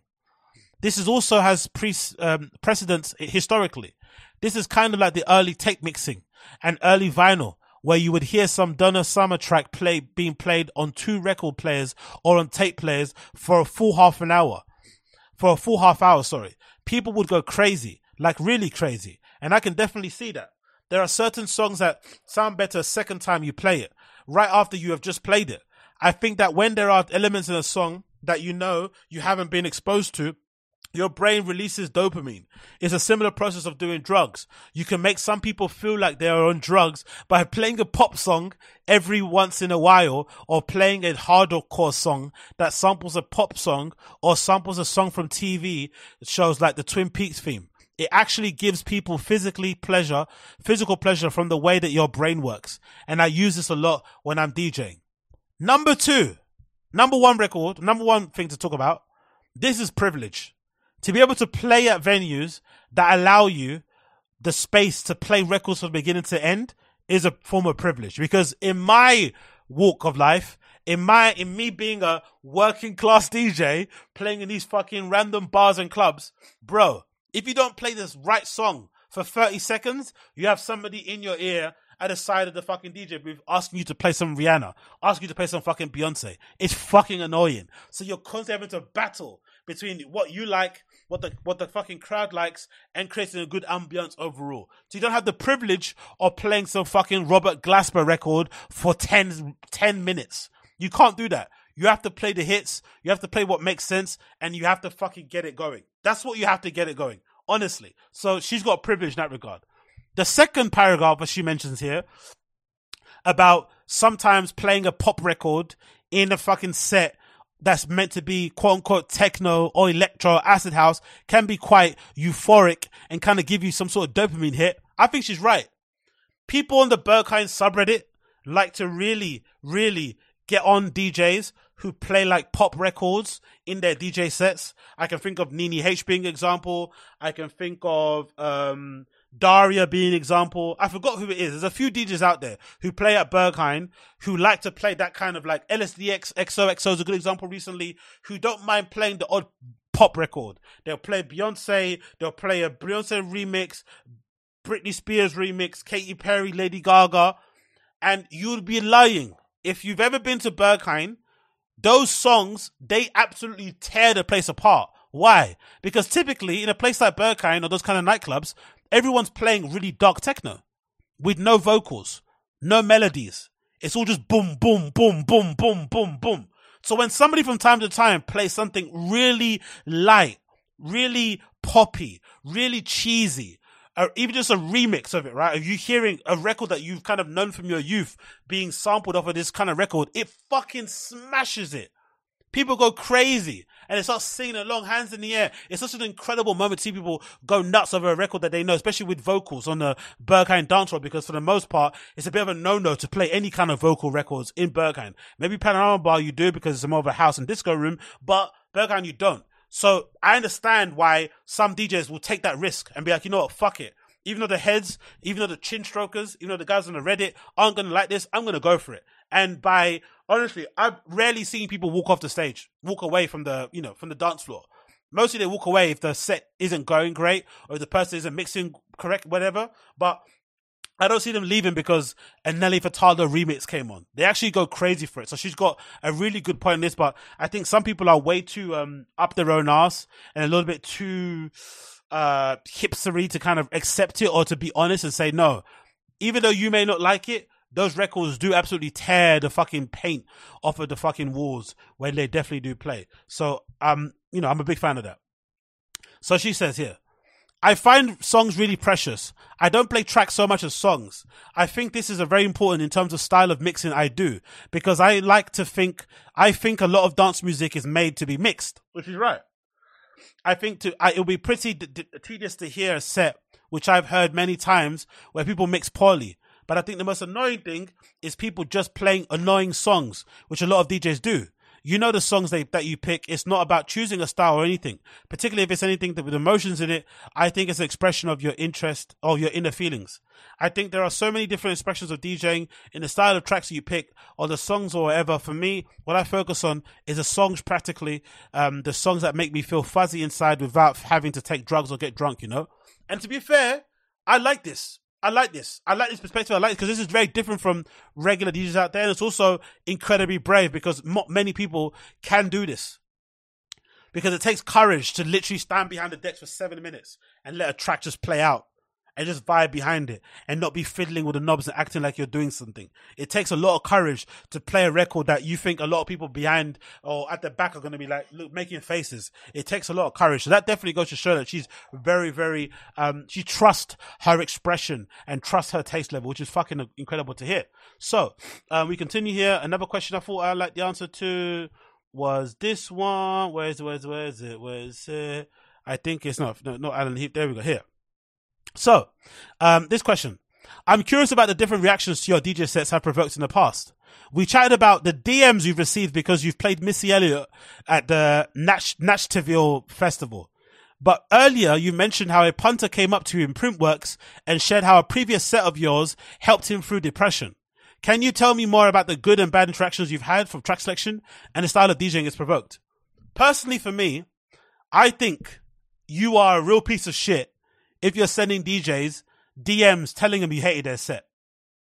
It's okay if you're sending them DMs saying you liked it, but if you don't like it, keep your reviews to yourself or on your own platform, like I do with my reviews. My reviews and stuff, I keep it to the podcast, I leave it myself, but I'm not going under their comments telling them their shit or chase them around the internet. I think that's really out of order and super cruel and not needed.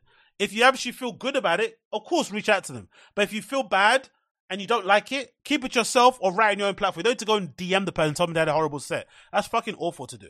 Anyway, her answer. Yeah, it's funny because I never used to get hate mail, like ever. And I didn't used to get people commenting hate.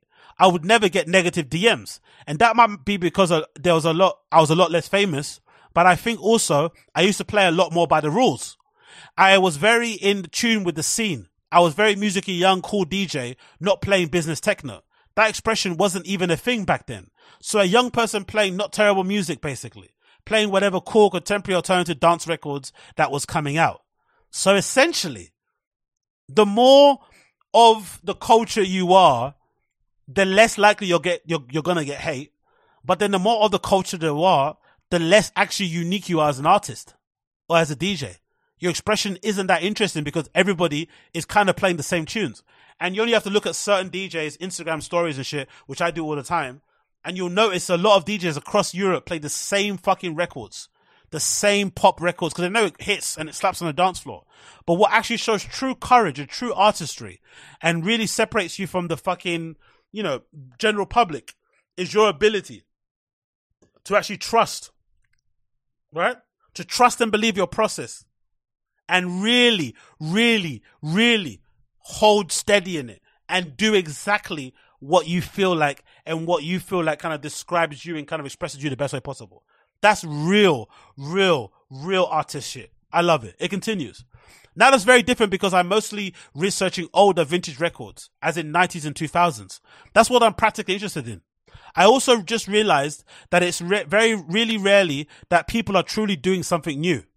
Now, she's kind of sounding a bit like Ye. She's kind of getting in her bag, but she's sounding like her head's proper in the clouds. But I fuck with it. I love this energy because she's taking this shit really seriously and also saying, hey, I'm not like you motherfuckers. I may play in the same clubs as you guys. I may be in the same lineups as you guys, but I'm different gravy. I'm courtesy, right? Speak to me nice or don't speak to me at all. It continues. Practically in the kind of techno that's very popular right now. I'm just not that interested. I think that people that do really interesting things, in not necessarily music, I would DJ. There is no lack of good producers or DJs or composers within dance music. But the ones I'm interested in artistically do not necessarily make that kind of music I would DJ. Which I think is true. And this is one of the things I've had as a hurdle I've kind of faced myself with music and with sometimes DJing. Sometimes I feel like my taste in the music I listen to, which is weird to say this, I feel like my taste of music that I listen to day to day is far more interesting and technically better than the stuff that I play. I feel like the stuff that I play is somewhat a bit one note, but the stuff that I listen to day is all over the place. I can be listening to metal one day, jazz the next day, pop the next day, UK rap, drill, like it's all over the shop. But I feel like that is a far more interesting range of music and tracks and records to listen to and artists to follow than the stuff that I like to DJ. Because it's all kind of the same. If it's a disco set, it's a disco set. If it's electro set, it's electro. If it's techno, it's techno. If it's house, it's house. And it kind of just feels a little bit like, you know, after an hour or two, it's like, But then I also remember the DJs that I liked that kind of challenged me and that kind of push, that I kind of looked up to when I was kind of getting into this shit. DJ Harvey, who's known for playing the most wackiest of records all over the place. Ricardo Villalobos, same sort of thing as well. Like him on Lump Him, divides opinion. Boris, another good example, divides opinion, like him on Lump Him. All these people approach their DJ sets like as like an opportunity to kind of show off and showcase their taste in music, as opposed to just playing the bait top 50, top 100 Billboard tuned records they like. You know? A little bit. Maybe. It continues here. I definitely think now I'm getting a lot more stronger reactions to what I do. Primarily, I get very cute love letters from wonderful, wonderful people. And then the occasional hate mail. But to be honest, it's really mild. Primarily, it's people being angry that I would play non-techno or non-tech house or whatever it is that they think is appropriate within the culture or whatever. Which again is fucking insane, man. If you're not doing your research on artists or DJs especially, because most of them have their fucking YouTube streams up on there, you're not searching or listening to mixes on SoundCloud, and then you're going to sets, you're going to parties, and then are getting annoyed that they're playing the songs that you don't like, and then you're messaging them, you need to give your head a wobble. If you don't like something that you're hearing, leave the dance floor. Go to the fucking toilets, have a bump, have a piss, take a shit, come back in later. Go to the smoking area, whatever you might do. But one thing you don't do, don't message these people fucking hate mail. That's absolute R-worded. Like, leave it to your friends and family. Don't tell them. They don't give a fuck. It continues. Generally, different tracks and songs have different connotations in different cities, scenes, and cultures. A lot of people that think that the rules they have in their head are universal rules everyone agrees with when it comes to what is okay to play at club night. I love these little flexes she's doing, man. I love it. She's kind of reminding everybody, look, I'm not like you guys. I play all over the world. I don't just mean I'm playing in like London and Paris and Madrid. Nah, I'm going to fucking Bogota, right? I'm going to fucking Peru. You know what I mean? I'm going to fucking Canada. I'm going to parts of Australia you haven't even been to. I love these little subtle things she's doing. Like, my passport is stamped up. Big up courtesy. She's fucking flexing hard here. Very, very subtly, but very flexing. Like, if you go to different cities around the world, you actually see it's actually different. It's not a universal language. Anyway, continue. But what I experienced is that the track or the pop songs can be welcomed as a precious and love ode to the historical music moment in one city. And the same song considered trash in another. Some people seem to be more or less unaware of how much of the music they love and enjoy is influenced by and samples of music they seem not to want to hear.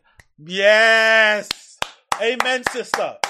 Amen. That's the same thing that I kind of get with people. And again, this is a really strange time to go on because I'm not some BLM type of guy. I don't really fucking care about, you know, whatever that shit is all about. I'm not here ranting about white supremacy. But one thing that I kind of noticed on scene, one thing I've really noticed on scene, there is a tendency in the scene, in dance music, of people saying they hate vocal records. They hate singing. They hate, like, you know, like a house will sample like a choir or like an R&B singer or something else on the record or the melody, right? They fucking hate it. They hate vocals, especially when it's coming from like a black singer, or like if it's a rap record that's been switched, you know, remixed to be like a techno record or whatever.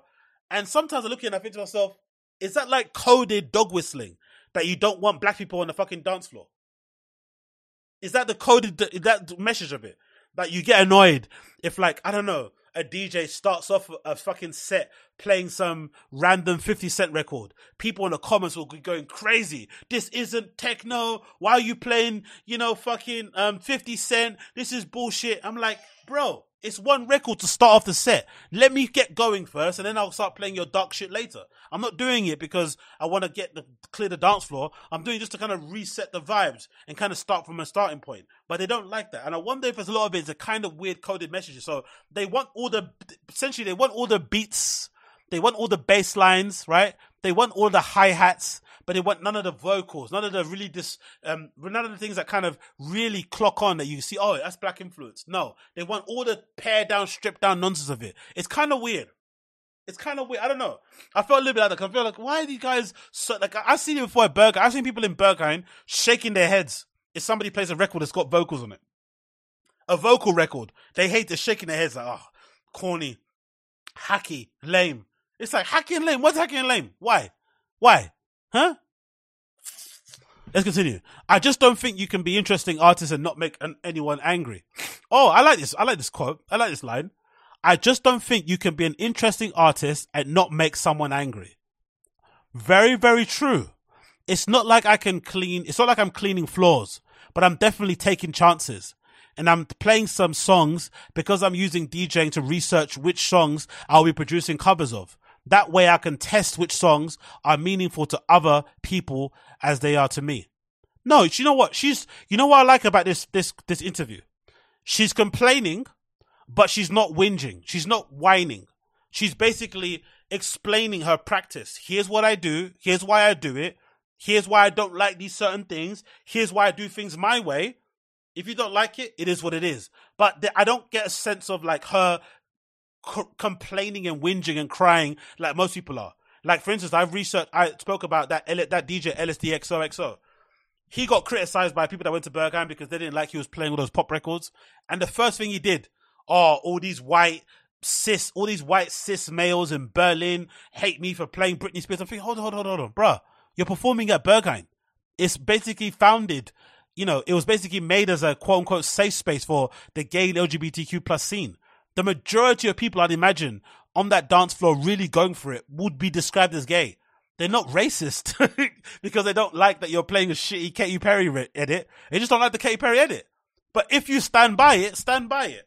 But he went immediately to the defense of, oh, they're racist, which was really in bad taste. But she's doing it like, look, the hate mail is what it is, but I would prefer to be, like she's saying here, she wants to be an interesting artist. And if you're an interesting artist, she says, it's impossible not to make someone angry, which is really true. It continues. Obviously, the style of DJing, like choosing not to mix every song, can give people some pretty strong reactions. It's really interesting. For instance, I played in Paris recently, and it was one of the best gigs I've ever had in my life. And it was really surprising because there was someone who wrote to me and commented how I could play such a great party and not properly mix. And this was because I was playing the songs from beginning to end. And the room was on fire, figuratively speaking. It's the kind of surprising that people don't see as a choice when I mix or if I don't mix. It's funny, isn't it? Like, DJing is such... as much as I love DJing, I'm still honest enough to say it's legitimately the lowest level of musical expression. Anybody can do it. The entry level is fucking on the floor. MIDI controllers are like £50 these days. You can DJ off your fucking phone. You're playing other people's records. Other people have slaved in the fucking studio, have, you know, had faces full of fucking sweat, hairs turned grey, gone bald, divorced, families broken up, gone broke to make these records that you're playing in clubs, that you're just playing press and play with. but people get so precious with it. So precious. Play it this way, play it that way, play it this way, play it this way. When really, it's the lowest form of musical expression. But people get so up their own arse about it. So I actually like the fact that she takes these chances and is willing to go the opposite route by playing songs and the only thing she's doing that's so like out of this world and it's getting people all hot and bothered is that she's playing the record from beginning to end. So you've got two things. You've got a class of people who say, don't mix them too quick. Because I remember I used to get this reaction sometimes too to my mixes. Check out my mixes actually on my SoundCloud. I would get a reaction on my mixes that I mix the records too quickly. Like I don't spend enough time let the record breathe. But then on the other side of things, you've got somebody telling her, you're playing the record too long. You can't win. I am definitely doing this on purpose. You cannot like it, which I like this quote, and that's fine.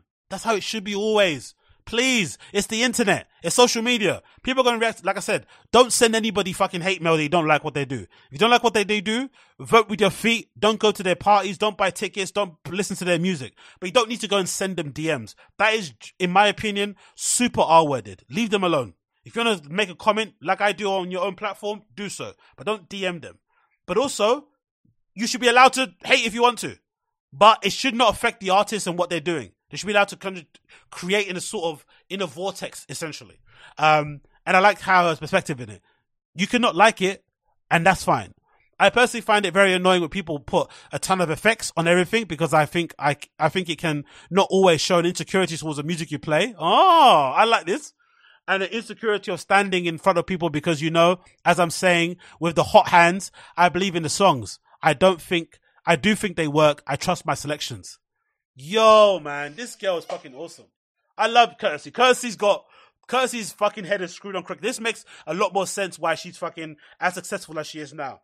Because she's basically a very rare case in like a DJ that's actually got a brain, that actually speaks really well, is very eloquent, has a point of view, is able to express that point of view behind the decks, on turntables, playing other people's music, and has created a fucking cult-like fan base around her. I think her sets, even the whole ones, are like approaching the millions of views.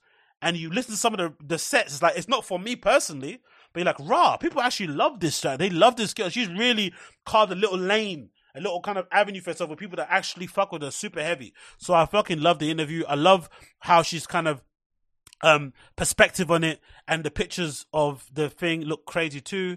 Yeah, the hot hands mix is actually amazing as well. But yeah, big up her. You can watch the whole thing. I won't read the whole entire interview here because I don't want to bore you guys to death. But there is Courtesy there. Great pictures of the absolute interview. Big up Resident Advisor putting this together. They got someone who styled it. No, they don't have a person that styled it, but whoever did style her this day, or maybe she did it herself, did really well. The pictures came out really cool as well. Like I said before, DJs don't usually look cool in their little press shots and whatnot, but she looks really great here. And yeah, I'm loving it. Art of DJing featuring Courtesy. Check it out on RA. It's really cool, and I really like her perspective on DJing overall. And I think I may actually try one day to actually do that, to run through a set entirely and just do it with just the tunes playing from beginning to end and see what I'll go on. See if I really kind of trust my process and shit. Let's see how that kind of runs. I'm actually going to try, actually. Maybe my next mix, I'll do it where I play all the records from beginning to end. That's going to be a fucking vibe. I can't wait to get that started. So yeah, big up Courtesy. Really cool interview. She comes across fucking amazing, and can't wait to see more from her as she evolves and develops as a DJ. Next on this again about DJing stuff, we've got some sad news courtesy of London promoters for the most part. Secret Sundays, they've unfortunately announced that they're going their separate ways. Secret Sundays founders Giles Smith and James Presley will go their separate ways after 21 years. So recently they had their anniversary where they celebrated their anniversary with this amazing video, 20 years of Secret Sunday, which I'm going to end a bit of the podcast with. But they did, I guess that was the point where they decided, you know what, let's hang it up. And it kind of reminds me a little bit of my time promoting when I was kind of putting on my little party so special back in the day, with my friend that I was doing it with. And unfortunately towards the end, it kind of like, led to the demise of our friendship, which is really unfortunate. But I think the reason why is because we didn't really hang it up sooner. We kind of just let it kind of die by itself. We kind of didn't step away from the party or try and reinvent or try and do cool, interesting things. We just kept doing the same thing, hoping that it would kind of pick up again with a new audience. And sometimes you can't. You have to kind of evolve. You have to change. You have to adapt. And we really didn't do that, and eventually ended up dying, and then we ended up really not really speaking to each other anymore. But I also think it's incredibly difficult to do something with somebody for that long or for forever and ever. It kind of always has a bit of a shelf life. And I feel like Secret Sundays did it at the best, because at the time that they were around, I think that was just time that I was going out. I started maybe going out maybe when they started, because I remember they used to do raves at like the Peanut Factory back in the day in like East London. If you know about that venue. And I kind of known about them in the scene for many, many, many, many years. And the fact that they still were able to do what they were doing at the level they were doing it at, still being close friends, not publicly falling out. Maybe they have it behind the scenes, who knows? Is a real credit to them as people. It kind of shows that they're proper sound individuals. And I like the fact that they both decided to just, let's just step away and do our own thing separately. So maybe one person may decide to go produce and start doing other parties. Maybe the other person's going to go be an artist or be a DJ, whatever it may be. Or maybe just one person wants to start a family. I like the fact that they've both decided, no, we need to take a break. We need to stop this collaboration for now. We've told the story we need to tell. We've done what we need to do. And in a way also, even though it's not the right thing to say, I also like the fact that in a way, symbolically, you're kind of making room for new people. It doesn't really make sense because, the whole room thing is a bit of a naff argument. I feel like if you have an expression, if you have a point of view, if you have something that you feel like is needed out there, you should do it anyway. You shouldn't care about if it's quote unquote crowded. But I also feel like there are only certain amount of parties out there. There's only a certain amount of people out there, only a certain amount of clubs out there. And sometimes it could be nice to have some room and some space to kind of do your thing so you can have the chance to kind of grow and build your audience. So maybe this will be a chance for other people to kind of step in and do their thing. But also, like, towards the end, I feel like Secret Sundays towards the end, especially the last 10 years or so, they went out their way to really kind of have a whole roster full of DJs they worked with who were kind of young and up and coming, which really surprised me at the time. It's like, they're not really booking themselves all the time. They're actually getting loads of like new up and coming people or like old fogies. Like, they're actually like adapting and doing it in a somewhat, not even like it wasn't like they're trying to appease people. It wasn't like they were trying to like tick some sort of like, gendered quota or like sexual orientation quota. They were legitimately doing it from like love, from like, okay, cool. Let's get this person on. This person's got a cool sound. Let's platform this person. Like, it kind of felt really fresh and really new, which maybe allowed them to kind of have the last few years in the sun and be able to kind of make that work. But anyway, let's go to the article. It says Giles Peterson, I keep saying his name wrong. Giles Smith and James Presley, the duo behind the much-loved London promoter Secret Sundays, are going their separate ways after 21 years. We've each been through a lot of personal change and growth recently, so after all these years of service together, felt a desire to move forward with some more creative and personal freedom. When we started the party with Christoph and Will back in 2002 on Brick Lane, I remember when this is fucking crazy. I remember when it started. Little did we think that we'd be here 2 decades later. There was no master plan, and it was flowed and felt very natural. It's been a truly beautiful ride, and we feel genuinely blessed to have been the trusted pilots. Smith has left a focus on creative projects, including more production and a solo NTS radio agency, while Presley will take full creative control of Secret Sundays. According to the Post, he'll build on principles and foundations, but bringing them together to present. Okay, cool. So Secret Sundays isn't ending. They're just going separately. That makes sense. So one person's going to continue doing Secret Sundays, the other person's going to continue doing their own thing solo, which is pretty cool still. And it means that Secret Sundays could then evolve into another thing. It could be, maybe they take a step back and it's not even them in front of it. It's a whole cast of people. I fucking love it. Now there's 21 years, Secret Sundays released a film, celebrated there. Those are the two founders there. And they've also got some more parties happening throughout the time that I probably will end up having to check out recently. But they also released this really cool video detailing the last 20 years of Secret Sunday, which I'm going to play here courtesy of their account on Secret Sunday's YouTube. And I thought this is a really nice and really well put together flipping documentary that kind of, spanned the kind of history of what they've been doing and spoke to some people involved with them behind the scenes and whatnot. So let's play a bit of this before we end the show. It's doing what feels right from the heart and not being too set out on a plan to do this or do that in terms of how we move musically. I think authenticity has been key to us. We've always done things we always say for the right reasons and acted in a way that we feel is honest and respectful and true to what we believe in.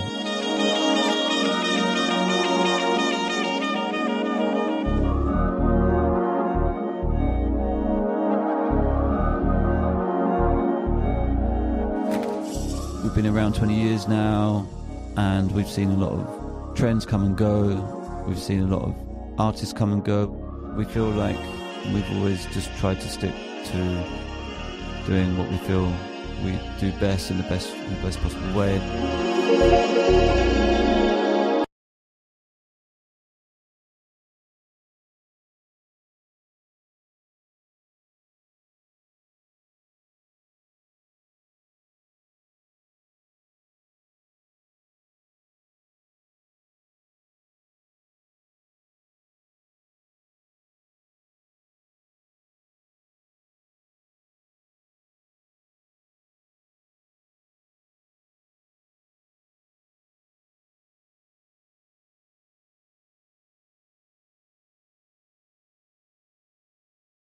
Shit, I'm muted again. So, start again. Seeing those pictures and videos of those guys on the screen that are featured here, it kind of reminds me of the era when I used to go to parties and I would feel like I was a resident in-house videographer and picture taker, right? I'd be in there taking pictures of people living a hedonistic life and shit, loads of flash photography. Think of like, you know, Cobra Snake type style of, you know, taking pictures and shit, gallivanting around town. And that was the shit that I did back then. This was where I was taking these kind of pictures all the time. And it reminds me a little bit of the time there was this party also that Secret Sundays used to do called not Secret Sundays. There was a other promoter called Love Fever. There is this party called Love Fever that I used to always go to. It was one of the best fucking disco parties I ever been to in my life. Like really amazing. The guys behind it, one dude called Alex Bradley and another dude, they basically went out of their way to kind of curate a space. To kind of, curate the space and make it their own. They would kind of install this amazing lighting in there. They'd have cool balloons. I've actually got an album of it on my Flickr here. I don't know what year this must have been from. I don't know what year it was, but many, many years ago, I'd be at these fucking raves and they'd have these amazing balloons at the top of the fucking functions that they'd have. There's incredible lights, all red ambience. They'd have a really bespoke sound system put in. And that party was fucking incredible. One of the best I've been to. And unfortunately, that also died because the two founders kind of went their separate ways, but I think it wasn't amicable. It definitely ended in a bad way. And, the party definitely didn't kind of evolve and kind of live with the times. But this is just around the same time that Secret Sundays were around doing their thing. I was going to these fucking, warehouse raves in the middle of London somewhere in these kind of like repurposed spaces, listening to some amazing records. They'd be booking like people like Moody Man and stuff be playing there. And I'd be in there taking these fucking pictures thinking I was fucking a club photographer, which is fucking cringe and really embarrassing. But this is the life that I used to live back then. So yeah, big up Secret Sundays for reminding me of that.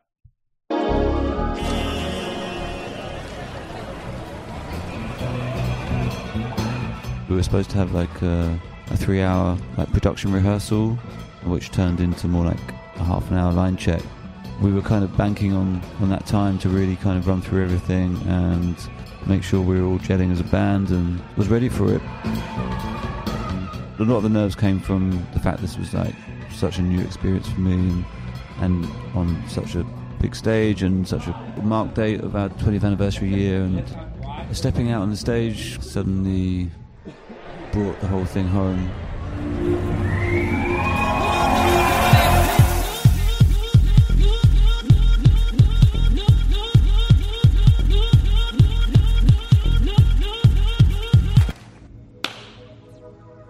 James and I met at school when we were about 15, so I guess back in about 1992. But quite quickly, we kind of worked out we were both sort of into sort of dance music.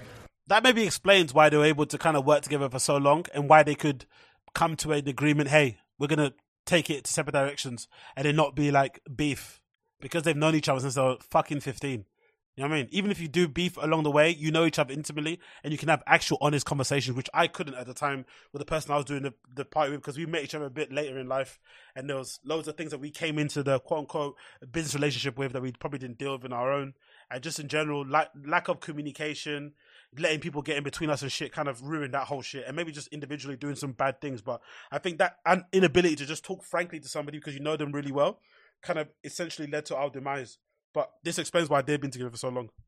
Started going to our first raves in East Anglia, which was at the time, it was quite a hotbed for that scene.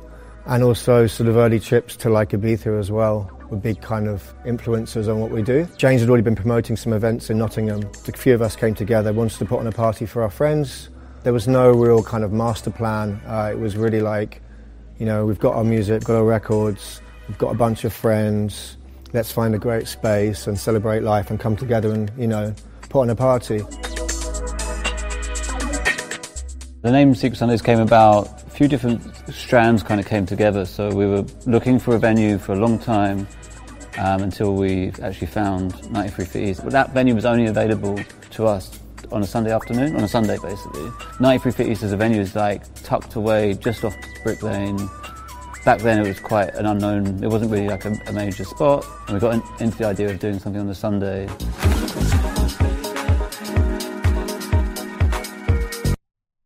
Look at the era. That was this is the era that all the kids are now wearing, right? The kids now are into this. The Gen Z kids want to look like what we looked like back then.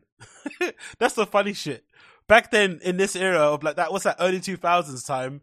Like, I don't know, I'm thinking American Apparel, I'm thinking Vice, I'm thinking Protein Studios, 93 Feet East, I'm thinking Brick Lane. Like, it's fucking incredible how cyclical shit is, isn't it? It all comes back around. But all the kids now look like this. All the kids look like this now. Like fucking massive glasses, big hair, bedazzled tops, crop tops, trucker hats, funny glasses, like just, you know, random accessories, accoutrements and whatnot. They all look exactly like this. And the other thing that made me laugh as well, this is 93 Feet East. If you know anything about 93 Feet East now in Brick Lane, it's now essentially the pinnacle or the home, the mecca of like chavs and like tech house people and business techno. It's a really commercial kind of normie type of venue. But when it first started, it was actually kind of, I don't know, it was kind of conventionally hipster. But now it's got a completely different sort of clientele. So it's had many different sort of like iterations over the years. But you could never see these type of people there anymore because, you know, it's not the cool place to be. But 93 Feet East was quite cool in that way because it was like a little walkway type of vibe. And it kind of felt like you were outside, but you kind of also had the ability to put covers over to make it feel like you were indoors. So you could have a kind of open air type of event that you don't really have here in London too often because usually people always complain about the noise. But big up, big up.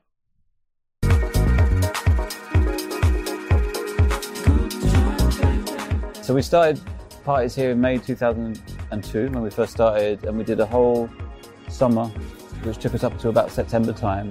And then we came back the following May after like a whole break. That Alpha Industries bomber jacket is fucking hard. Fucking hard. Over the winter and the May bank holiday, and that was when kind of things really started kicking off. I think it was the whole winter and everyone had been like starved from their fix of Secret Sundays, and everyone had been coming over the previous summer, been telling all their friends about it. And then we only did 1 or 2 parties that year, and then we lost the venue. We had to move. At the time, there was loads of good spots around here that was like untapped, and like, you know, especially moving more into the city, which is very close to here.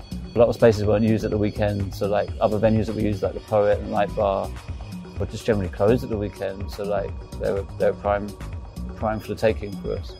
When I started playing for Secret Sundays, it was the year that they started. And I remember the first party I did for them. It was absolutely amazing. It was at 9. Cosmo, big up Cosmo, the fucking legend. 93 Feet East. I just felt really free. I felt like I was able to play whatever I wanted to play. The crowd was wonderful. They were right there in our hands. Yeah, Tashki's right. They do. Yeah, Tashki's right. They do look related, don't they? I guess what happens, it's like being in a relationship. When you're in a relationship with someone long enough, you end up sounding like you end up having the same sort of vernacular, same type of, you know, the way you pronounce shit, and you end up looking like each other as well. And the same thing goes for friends. You end up hanging around your friends too often, you end up actually looking like each other. Or maybe the same with people like and their pets, their dogs and their cats and shit. You end up looking like, you end up morphing into the same person. I don't know why, but yeah, they're actually not brothers. They're just really lifelong friends. It just felt really natural. It felt really fun, and it felt like a party and not a club night. And I think that's really important. Yeah, good quote. It felt like a party and not a club night. That's basically the best review you'd want. Like, some of the best reviews I ever get from the podcast is usually people say, I always put it on in the background. That for me is the best review, because that's the main reason I listen to podcasts all day, because I can't have silence. I always have shit on in the background. And if it's terrible, I'll be like passively listen to it. So if it's terrible, I'll turn it off. But if it's good, I'm actively and passively listening to it at the same time. So in some ways you can see it as a slight, they're not paying attention to you. They're just listening in the background. But no, the fact that they're trusting me and listening to me the entire way through and trusting me with their time and their day is the best review. The same thing goes for the parties. You actually want it to feel like a party, not a club night. A club night is sterile. A club night is just booking the bait person who's number one on the list, who can sell the best amount of tickets, who's right on trend with the music going on. But creating a party is harder, but also is the better review, because a party is about the people that go there, really. It's really not really about the DJ. It's about the vibe, the community that you have, the spaces that you're repurposing, how you're programming things, all those things that maybe go outside of booking the bait DJ. That's what creates a good party. So the fact that someone would say that to you as, for the nights that you're putting on, is actually the best compliment you can ever give somebody.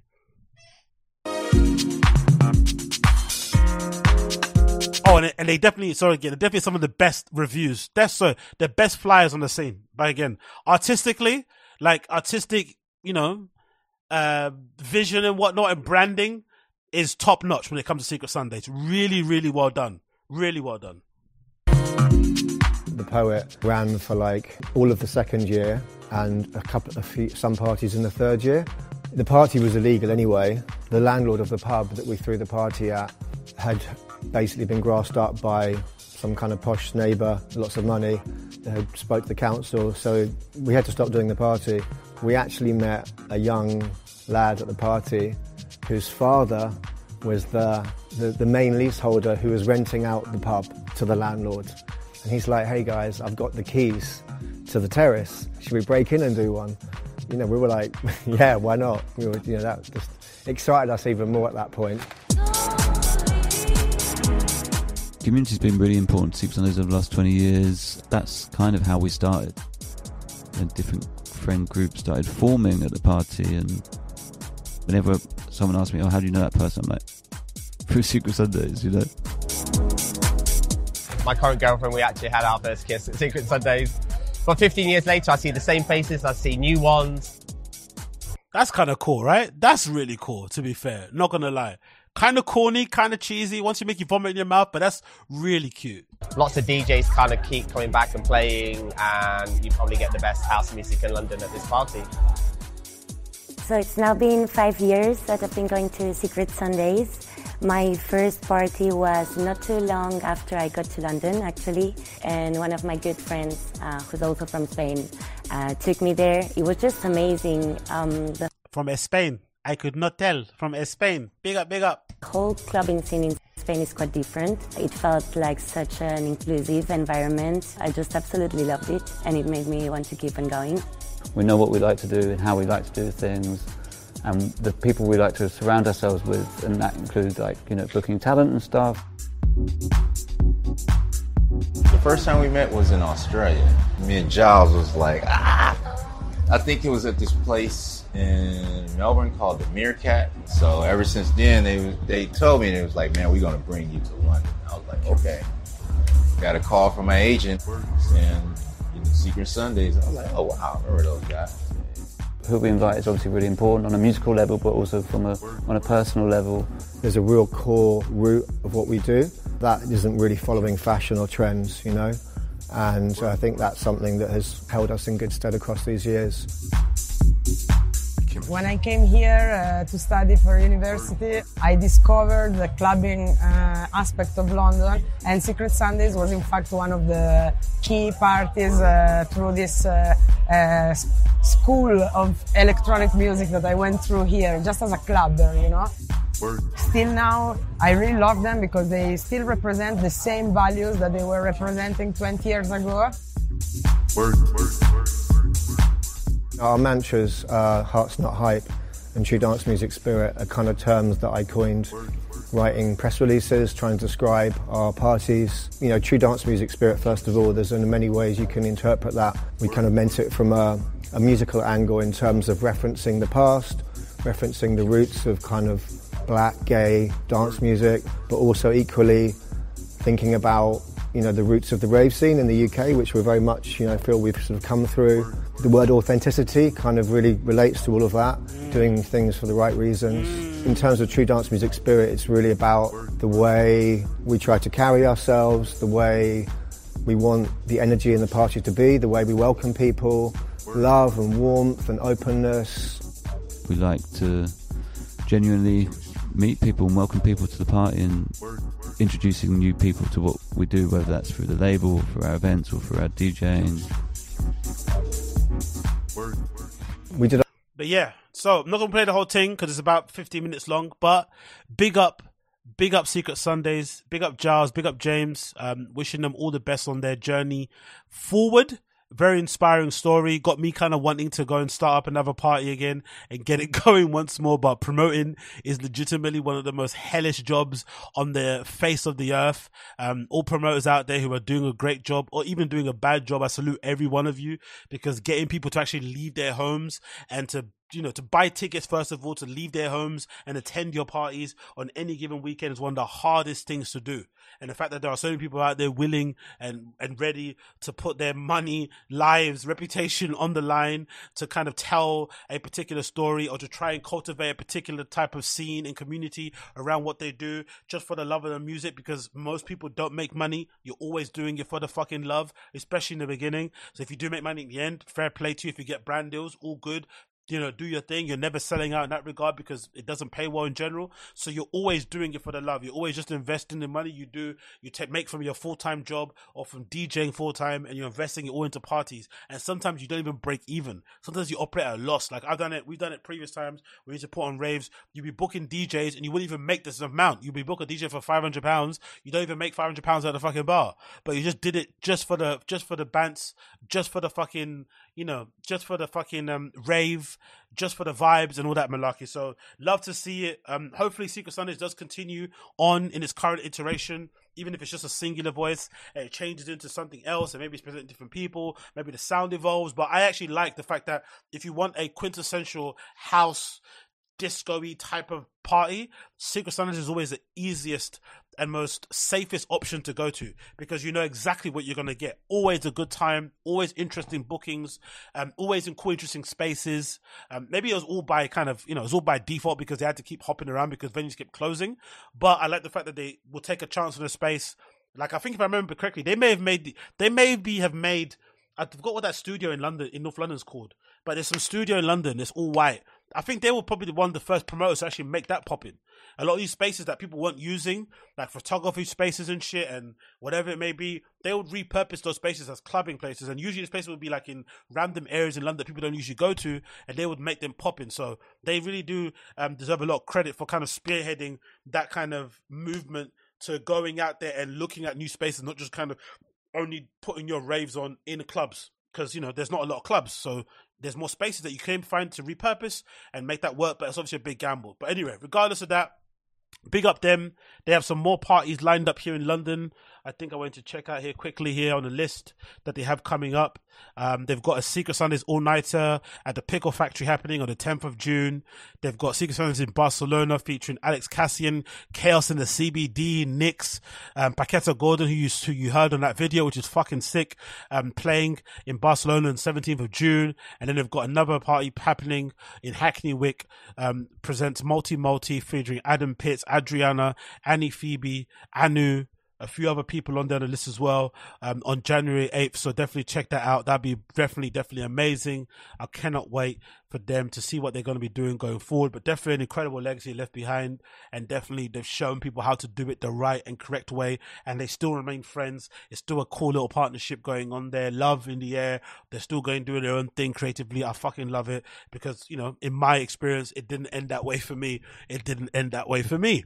Anyways, it's now been 3 hours plus of me ranting and raving.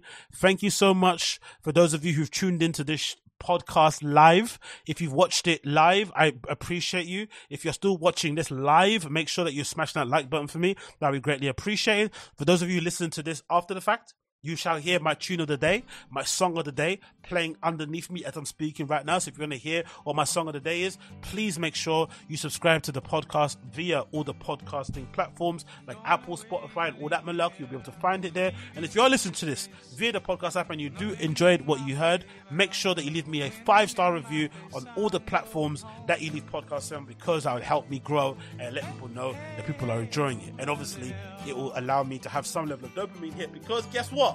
I can't get it on it anymore. So I need some dopamine hit. So if that dopamine hit comes from that, I'm a happy with it. But anyway, regardless of that, thank you for tuning in. I appreciate every single one of you for being here. It's been a great one. Big up the chat. Big up Natashki. Appreciate you. Big up Frank Duxon here as well. Crash, I see there, and a few others. Thank you for tuning in. I'll see you guys again very, very soon. This has been the Agostino Zinga Show, episode number 675, I think. Thank you for tuning in, and I'll see you guys again very, very soon. Take care. Be safe, my friends, and peace.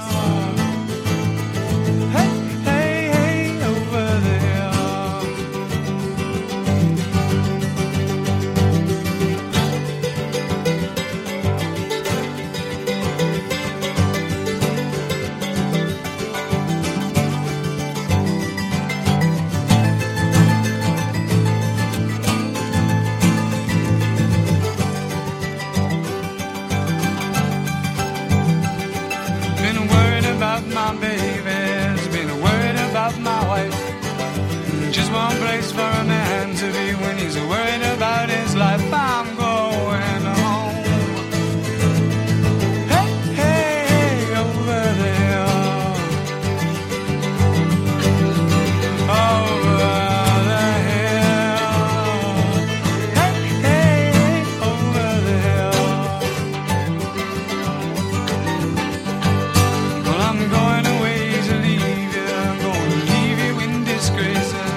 Got nothing in my favor, the rain in my face. I'm going.